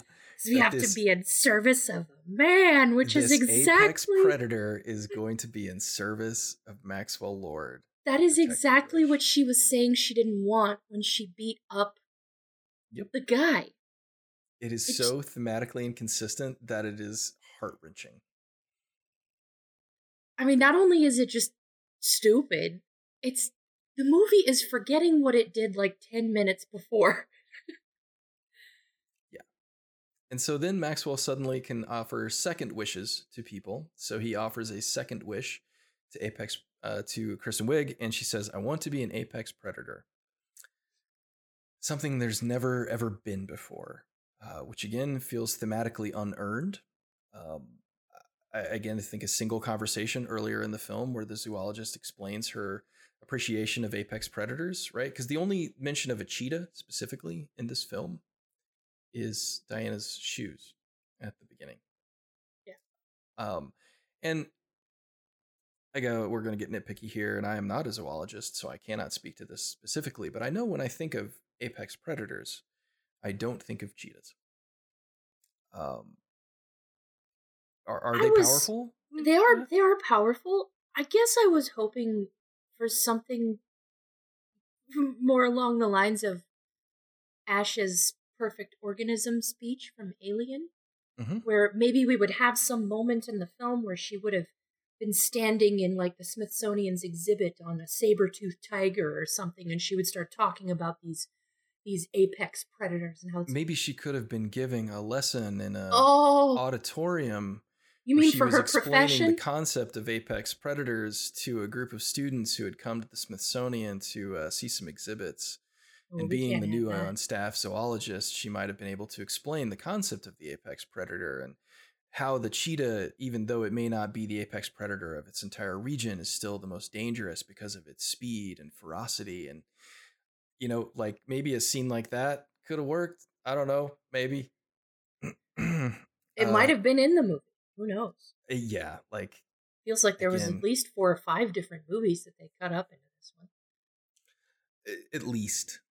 But so then Maxwell Lord goes on TV. He finds a secret magical military base with a blue beam of light flying into the satellites in the sky. And then he talks to everyone on the planet at the same time. And everybody speaks English, fortunately. And even in China, they're just like, I want to be famous. And everybody's like, you're famous now. And they're all speaking English. And it's a wonderful, unified world. Louis Armstrong is playing in the background. And then people start making wishes, right? He starts demanding wishes. And people start wishing for all kinds of things, and the world begins to fall apart. There are some other. It doesn't matter. I don't know why every superhero movie now. I mean, I blame Marvel for this, but I don't understand why every superhero movie ever has to have an apocalyptic world-ending event. It's all about stakes, and it seems like the only way that these people know how to develop stakes is to be the literal end of the planet for people to care. I mean, what is it this week? What crisis are we going to suffer as humans that we'll have to be rescued from again? Like, I watched Theory of Everything last week, which I'd never seen before. I'm generally not a big biopic guy. I find as I'm getting older, I find them more palatable, unfortunately. But so I watched Theory of Everything, which of course is the story of Stephen Hawking, the early days of his marriage. It's hagiographic. It's not especially brilliant. But the stakes of that movie are the quiet condition of a relationship of a man with a very serious disease who lived a lot longer than anyone expected him to, and who the people who loved him found difficult to reconcile, right? It's quiet. People coming to terms with things. Yeah, like you can build entire stories around somebody coming to understand something and make a change in their lives, a personal choice. You could argue that change is integral to the telling of any story, and that without changes, a story hasn't actually taken place. Right. But in these movies, no, the world is going to be torn apart. And I understand scale. Like when you have a larger than life character, you need a larger than life scenario. But in this case, man, it's become so de rigueur, so typical. I always think of what happened with Spider-Man 3. Here's the funny thing. I was going to say that this is Spider-Man 3. Like, that was part of my final discussion of this, is that this is DC's Spider-Man 3. It's unfocused. It's unclear. The villains come and go and don't matter. The hero is conflicted in ways that make no sense. It's just a mess. And that movie was a result of a studio demanding things of a director who was not capable of delivering. Yeah.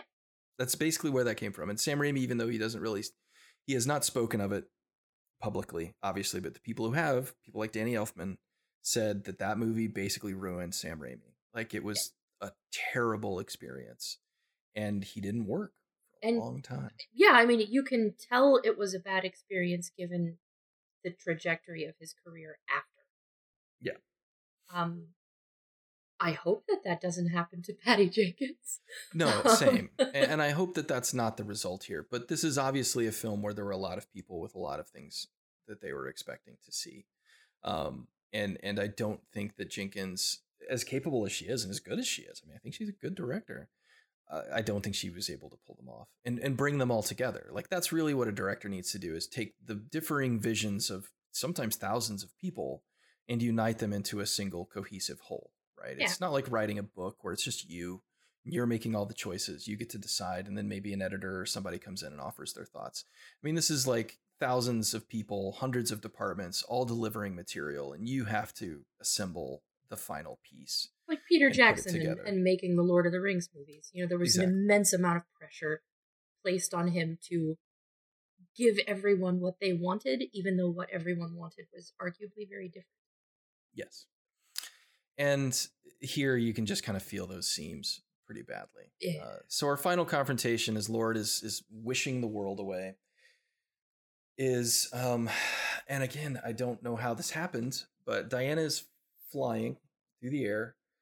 She figures out how to rope lightning and flies along that, which looks cool as hell. But then she somehow winds up at the location. She apparently goes back to DC, gets the magic golden armor of Asteria, puts it on, and then flies back to the island where the satellite is. Well, I mean, the once you final learn showdown. how to fly, you just fly around all the time. It's pretty You just can't straightforward, stop. real simple. And fortunately, circumnavigating the globe through flight is really simple, especially when you're looking for an island in the middle of the ocean. Yeah. It requires very little effort to locate such things. I kind of expected like a little arrow to pop up like in video games that kind of points her in the right direction of the island so she knows where nice she's little going. So she shows up in this armor, and Barbara is there. She has made her transformation into Cheetah now. Cheetah looks awful. Awful. So bad. You can tell there was a physical on-set costume because there are some scenes of Kristen Wiig in like full makeup and body, but obviously that full makeup prosthetic was not adequate, which given that Cats came out in the same year, I can absolutely tell you why. It is uncomfortable and disconcerting to see a human being that looks like a cat. I did hear one person ask, so she wished for this, right? It's supposed to be something that's never been seen before. Why did she need a tail? Yeah.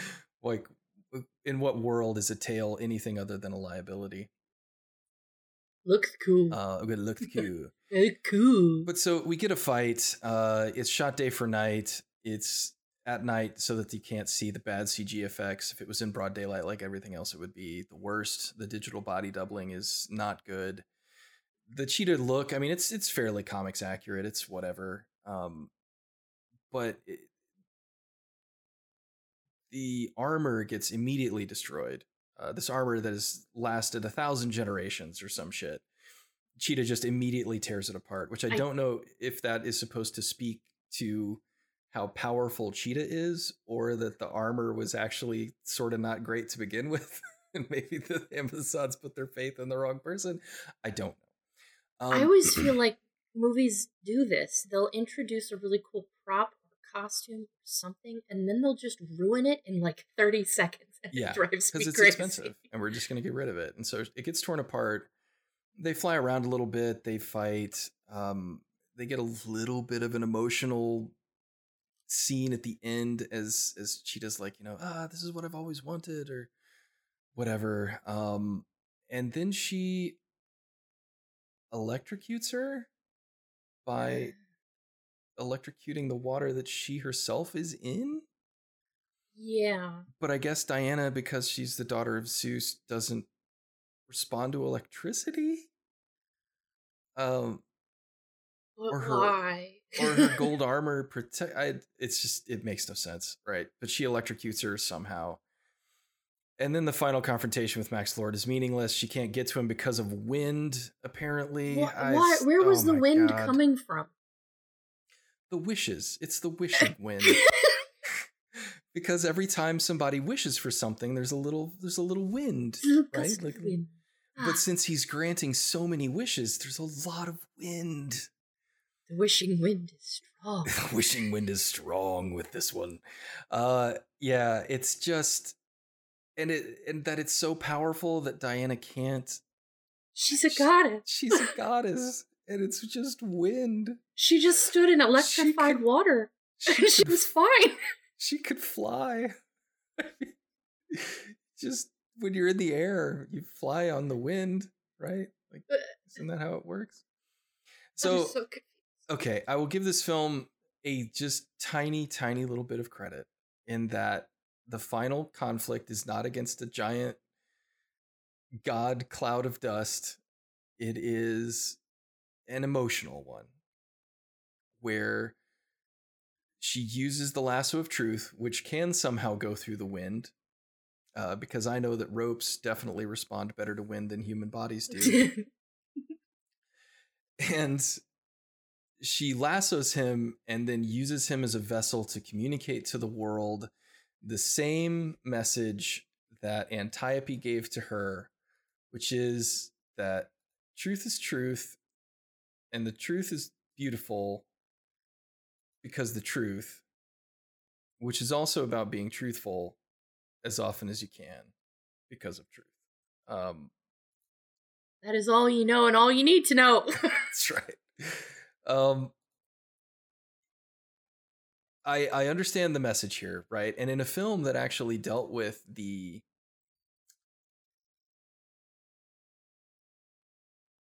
the surface level sheen and gloss of the 80s and the sort of icky, disgusting heartbeat of it underneath, that having Wonder Woman tell you that the truth of the world, no matter what it might be, is better than the falseness of the unreality of it, that might have had meaning. But this movie doesn't talk about those things at all. No. And has zero to say about them. And so Pedro Pascal is good in this scene. He's just hamming it up. I mean, you know, if he had the scenery in his hands, he'd be eating it like donuts. He still seems to know, like Steve Trevor, because he says you can have him back. You can have it all if you want it. Well, So and the way he talks about Wonder Woman, it seems that he knows who Wonder Woman is. Yeah. Almost like everybody does, which is, again, in direct contrast with what we know about Wonder Woman and what we've been told. Right. And so, yeah, we sort of loosely come back to the Themysciran thing about, like, accepting the truth even though it's not what you want. Which, you know, again, loosely connects to all the stuff that we're seeing, but not in a satisfying way. And here's the thing that really bugs me about it. As much as I like the fact that they go for, like, the emotional ending, she says the world was pretty good as it was. No. And if there's one thing about the 80s that I think we can all kind of universally agree at this point, is that it wasn't that great. No, and the world is not pretty good. It's actually really bad in a lot of ways. It's been getting steadily worse since the 80s, actually. And so what Wonder Woman is saying here is that the status quo is actually preferable. Not change for the better, just go back to the way things were. Which is such an odd thing for a superhero vigilante to say. It would have been so much stronger if it was about her coming to terms herself with the fact that the world is very ugly. And that is the truth. And that she can't change all of it. And she can't fix all of it all the time. And that would have been really cool paired with the villain whose motivation seems to be, I want it all, and I want to have it all, and I want everything to be my way all the time. Right. The world belongs to me. Right. But all of those things were just left in a cold oven, like just nothing happens. So then when we have this big emotional moment, there's absolutely nothing behind it. Right. It has no heft. It has no payoff. There was never any setup, so we can't have payoff. And so we think she's talking to Maxwell Lord, you know, he needs to renounce his wish, but we find out she's actually talking to the world and asking them to renounce it by telling them that the world was actually pretty good before. So you should have just go back to the way it was. You know, renounce your wish, say it. You don't know people. And yeah, and so it works somehow. And Max Lord renounces his wish because he has a revelation of his past and what he's sacrificed and what he's given up in order to become this shyster of a man. And then he just kind of runs away. Yeah. And gives up. And again, Pedro Pascal is a great actor. He sells it very well. He says, I renounce my wish. He sprints out of the building, apparently gets one of the military guys, even though his wish has been renounced, to helicopter him back to the mainland. Because you know, army guys are definitely cool with strange people just asking for helicopter rides. But the president, we didn't even mention, why is Ronald Reagan not in this movie? I am of the firm belief that they were going to do a digital replacement and turn that into Ronald Reagan, and then they just decided not to. I think that they would have had to make a stronger statement with this movie if they had done anything like that. I think that's why there aren't any Russians in it. Yeah. I think the movie just really, it would rather have been racist than make a statement about American politics and Russia. And that is really, really sad. Yeah. Somebody at the corporate level said, we're not even going to touch that. We're not even going to touch that. Not with a 10-foot pole. Because we're going to sell this movie in Moscow, gosh darn it. And we want them bucks. We don't care about random countries in the Middle East. That's fine. But yeah, I mean, Moscow, no, Putin's our buddy. You know, not only was that a great story opportunity that could have given some credence to the whole 1984 thing in the first place, but just wow, this movie is just really casually racist and yet is so afraid to make any sort of statements about the political climate of the 1980s. You get one thing at the end when they're doing the missile launches. That's it. Yeah. So Alistair is running around the streets of Washington D.C. on freeways and stuff, and that's what kids do. Yeah, I mean, and Max Lord comes back, finds him immediately. His son just emerges from the bushes of the random field that his helicopter landed in. And they do get a very emotional moment where he says, the kid's like, I wished for you to come back. I knew you'd come. And he's like, no, I'm not here because of a wish. I'm here because I love you. I actually am this giant loser. Please, I hope you'll forgive me. And the kid's like, Daddy, I always loved you. And it's nice. I mean, it's good. Again, this is a good moment. It's edited well. It's shot well. It's just payoff for something that we never got any kind of setup for, and it's unfortunate. All right, so we're wrapping this up finally. We don't know what happens to Cheetah. We get a brief instance of her. She's turned back into her Kristen Wiig self. So did she renounce her wish? Did she not? The film seems to intentionally not want to tell us one way or the other, which is fine, I guess. But you know, it's such a waste. That character basically goes out with a wet fart and nothing happens to her, and it's so sad. Again, I think Barbara Minerva got done dirty by this storyline and nothing about it. It's just terrible, and I don't know why we're supposed to feel good at the end of this movie. Nothing good happened. She basically just made the world go back to the way it was instead of making any significant changes. And the world was shitty. No, it's got scarves in it. Scarves are cool. It's scarves and pleated pants.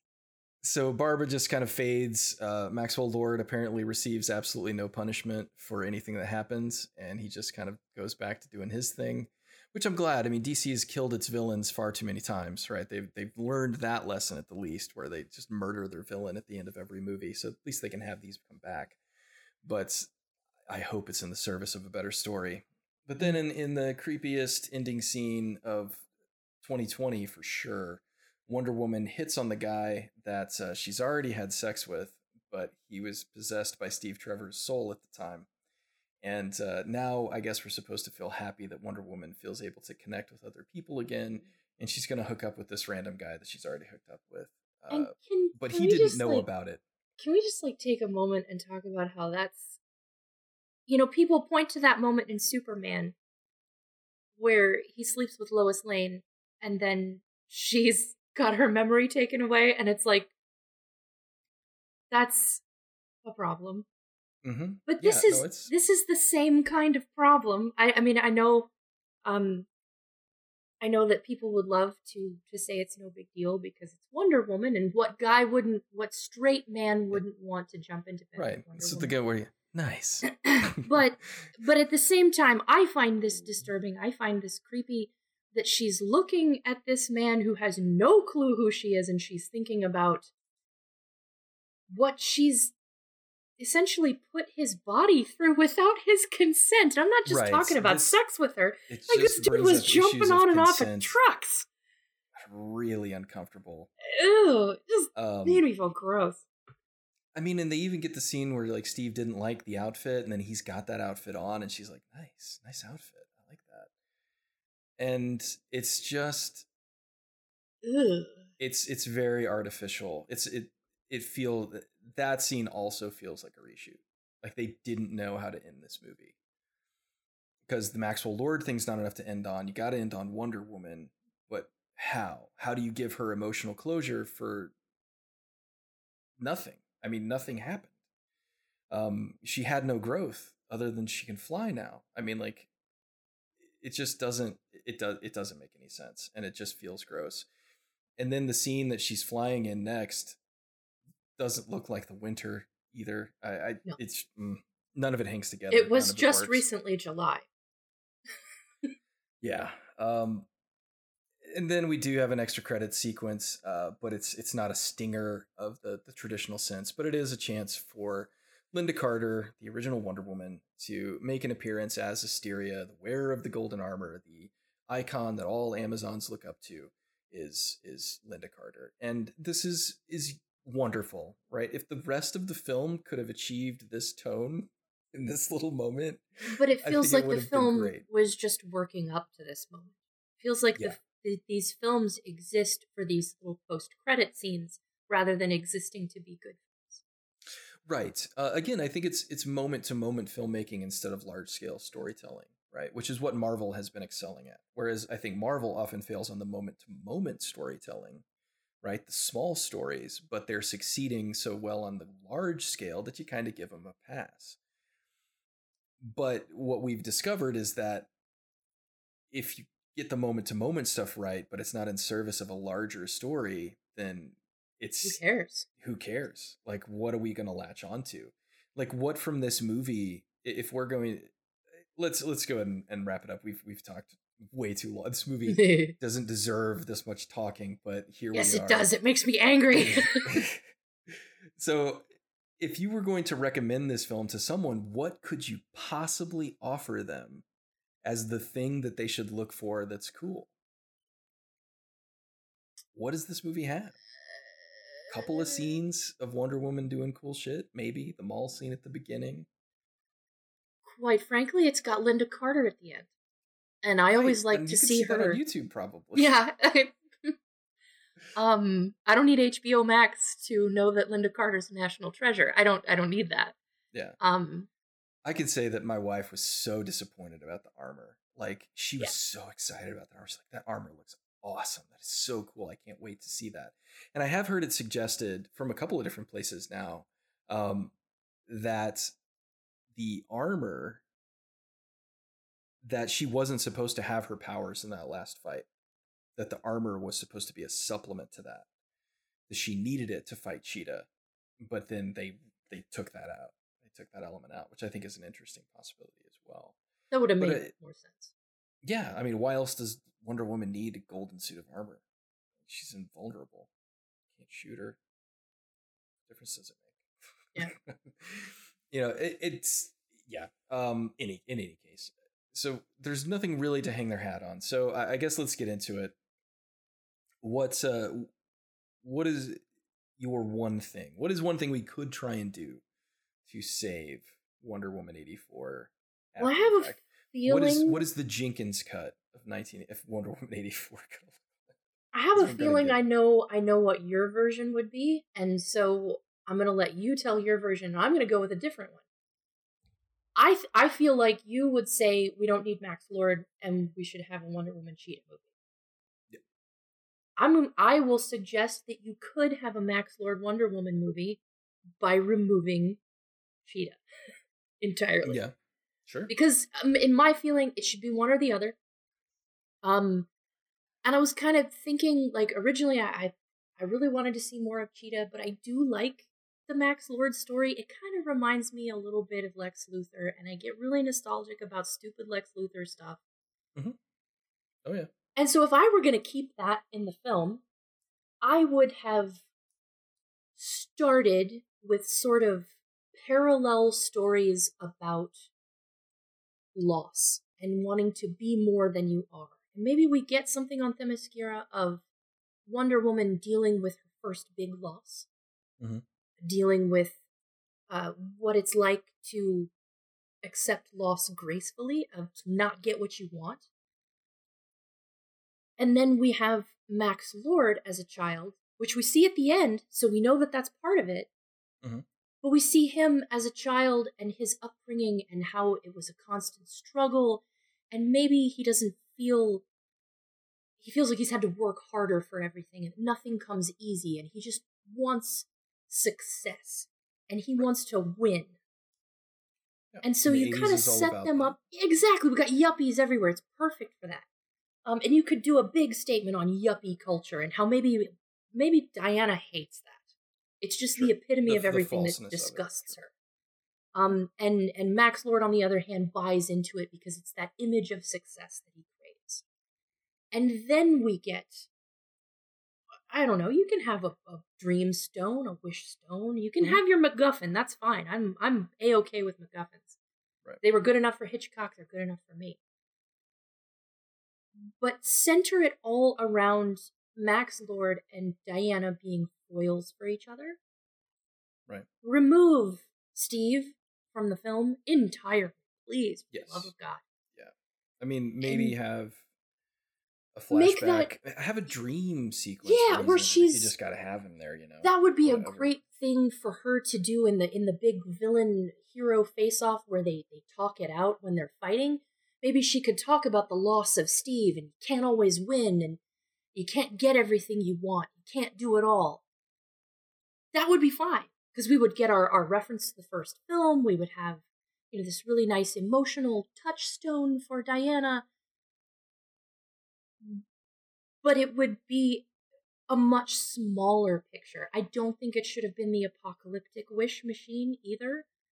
Maybe something on a corporate or city scale would have been fine. But I would have made this a much, much smaller story about her dealing with a man who was going to potentially cause that kind of apocalyptic problem, but maybe didn't quite get to it in the space of the film. And that way, when he escapes, could have spiraled out of control, but Wonder Woman stops it before it gets to that. Yeah, and because that way, when he escapes, we can believe that he would escape from this, and maybe he'll be back to cause trouble later. Right. I think that shifting the focus of the film to the two of them and developing a real conflict that makes sense, and still using the emotional center of his son, of Alistair, and kind of comparing that to the emotional center with Diana and Steve, and how he's gone. Boy, that would have been a movie I'd have watched. Yeah, both of them want to be loved. They want someone to love them. And Maxwell Lord fundamentally feels that he is unlovable until he's successful, and Diana feels like she cannot be loved because she's made this great sacrifice for humanity.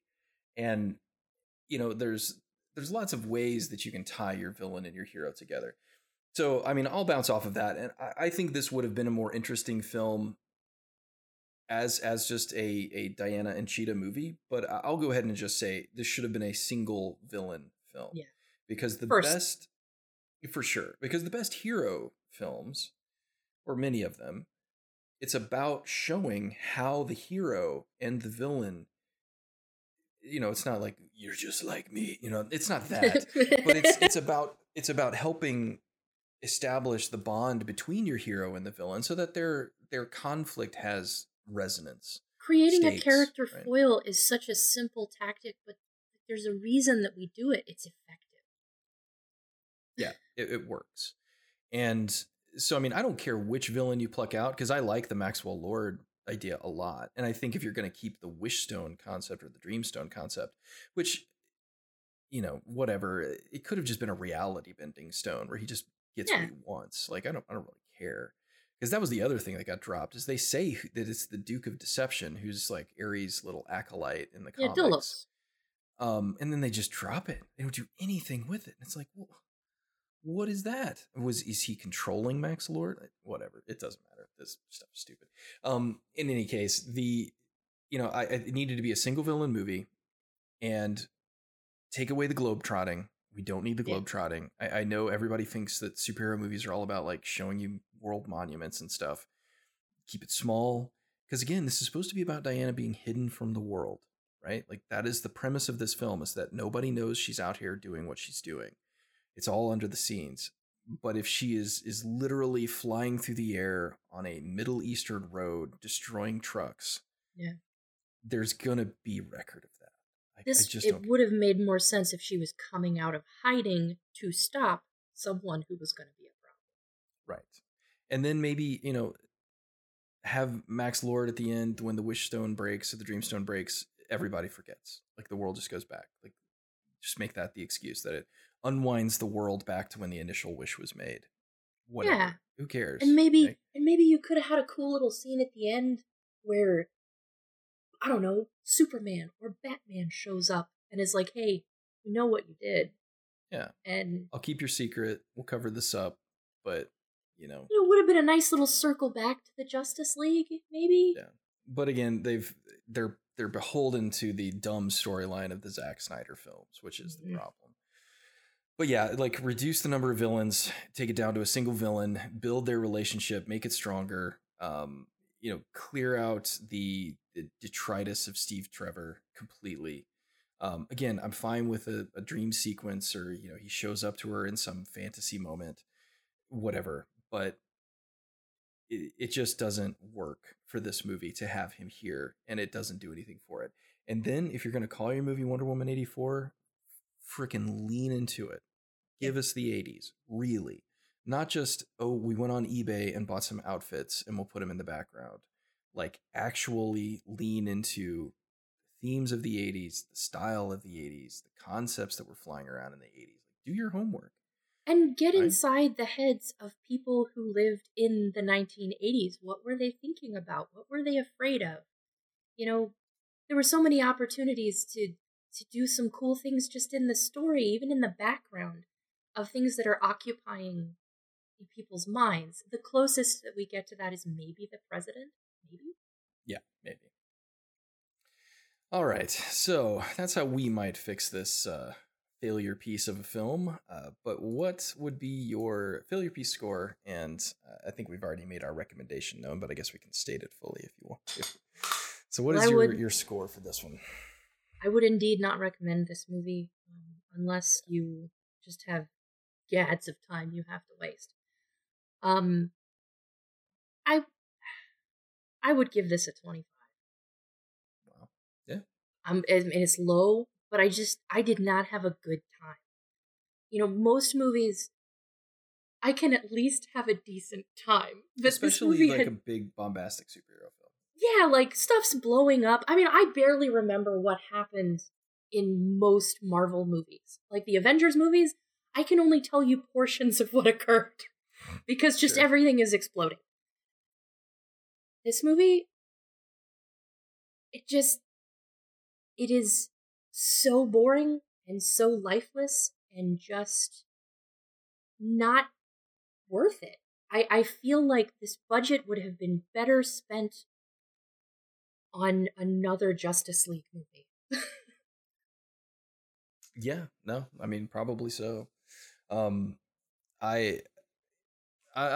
pretty close. I'm gonna go higher because my initial watch through of it, when it was finished, I shrugged my shoulders and I was like, that was fine. So this feels like a dead on 50% for me. Like there are elements of it that I enjoyed, very small ones, but there were a few. It's relatively competent in its construction. It just, shot construction and like what it looks like. Like there are a lot of talented people who contributed to this film. It doesn't look awful, although it doesn't look especially good either. It's just very middle of the road. Like it's dead middle of the road for me. Like if you love Wonder Woman, there may be something here for you to enjoy, but you're probably going to be more upset. I think what you see her do than you would be happy. I think I could have gone higher in my score if I hadn't been so offended by the way that they handled the women in a Wonder Woman movie. It's pretty inept. Like you got woman in your title. I mean, it's widely known that DC is, and Warner Brothers really is prone to just straight taking films away from directors in their final cut. It happened with Suicide Squad. There was no rescuing that film, but it happened with Suicide Squad. I think it definitely happened here, at least at some phase. It feels like a movie chopped up and reassembled over and over and over again. Honestly, the best DC movie up until this point, and I think it's just because it was cheap enough that it flew under the radar, has been Shazam. Like Shazam is great, but it's so silly, but it gets the tone right. Like it gets the tone. It knows what it needs, and it's just so. DC movies seem to be great when they don't care. If it's a franchise that they think no one cares about and won't make money anyway, just do whatever. Yeah, they're great. But these flagship pieces are just awful. Like the Superman movies are bad. They're not this bad, but they're bad. The new Batman movies are bad. They're not this bad. But then they have this golden opportunity. They had a relative success with the first film. They had this golden opportunity. Everyone is at home. Everyone's buying streaming services. They could have knocked this out of the park, and they did. Had all the chances in the world, which I think is where a lot of the vitriol about this film is coming from, is that this is a pretty obvious case where you can see what they could have done, and the fact that they just sort of boffed it is infuriating, because it should have been a slam dunk, like the easiest slam dunk in the world, especially with the budget here. They spent $200 million on this thing. Like, it is not, Shazam I think had a budget of like 80, 85. And I would go and watch Shazam right now, and enjoy myself immensely. I will probably, after going through this film with you today, I will probably never watch this movie again. I'll have zero desire. I only watched it the one time, and I don't think I could watch it again. I kind of get irrationally angry just thinking about it. As you should. Being an apex predator yourself. My cheetah heels. All right, dear listener, we're going to wrap up this long episode. I'm probably going to split this into 2 parts. I think I will. But this has been our unfortunate takedown of Wonder Woman 1984, really. Because the more that I go through it and the more I think about it, the angrier and more bewildered I become.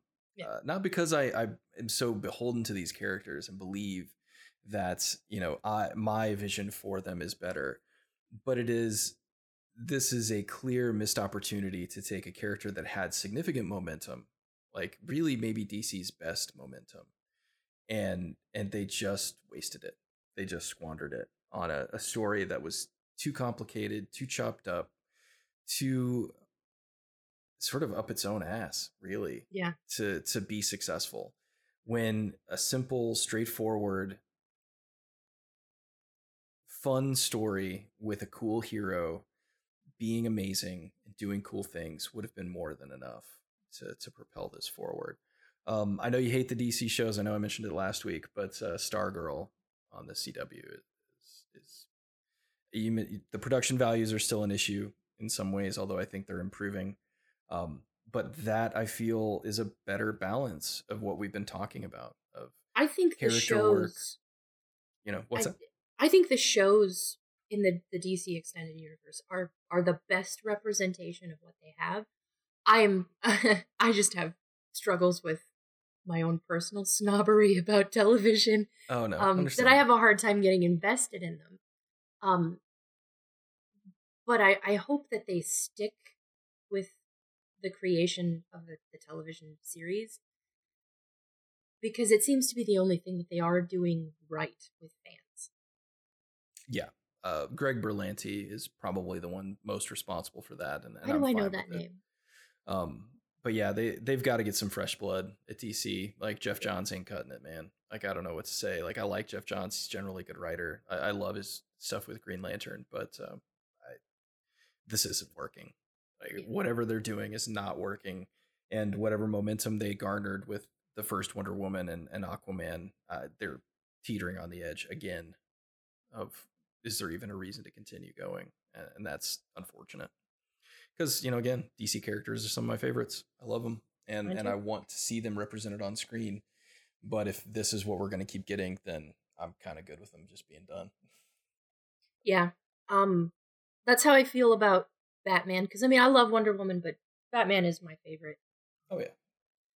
And it's to the point where it's like, I've had enough. I think we should probably just push back from the table. Yep, we've had our meal. We've gotten satiated with something. We can go back and watch those without worrying about anything. But we'll see. I don't know. It's proven that what Marvel did is more than just a shot in the dark that happened to work. It's somebody, and obviously Kevin Feige, but I'm sure a lot of people working together have been able to make Marvel's system work. And Warner Brothers just keeps showing us over and over again that it ain't easy. And it's super, super simple to just mess it all up without even a moment to realize what you've done. So yeah, the fact that if this film had been released theatrically, it would have been ultimately destroyed and probably would have made $0. But the fact that it was released on streaming and got them HBO Max money, they'll probably call it a success, and that'll be the end of it. People's expectations are nice and low. Exactly. Right. I'm bored and at home. We'll watch this thing. That's what I did. And well, here we are. But all right. Well, thanks for listening, everybody. Where can you be found on social media, Catherine? I can be found on Twitter at Baskinator. Excellent. I can be found on Twitter at tbaskin. You can get us at FPeace Theater on Twitter as a group, where I post occasionally, not as often as I should. And then if you need to get a hold of us, you can get us at failurepiecetheater@gmail.com. All right. Well, have a great week. Again, I'll probably split this into 2 episodes, so you might hear this outro twice. But thanks for listening to our discussion of Wonder Woman 84, and hopefully we'll get a chance to discuss more recent films that we watch the failure piece train derail in real time. But we will see you next time.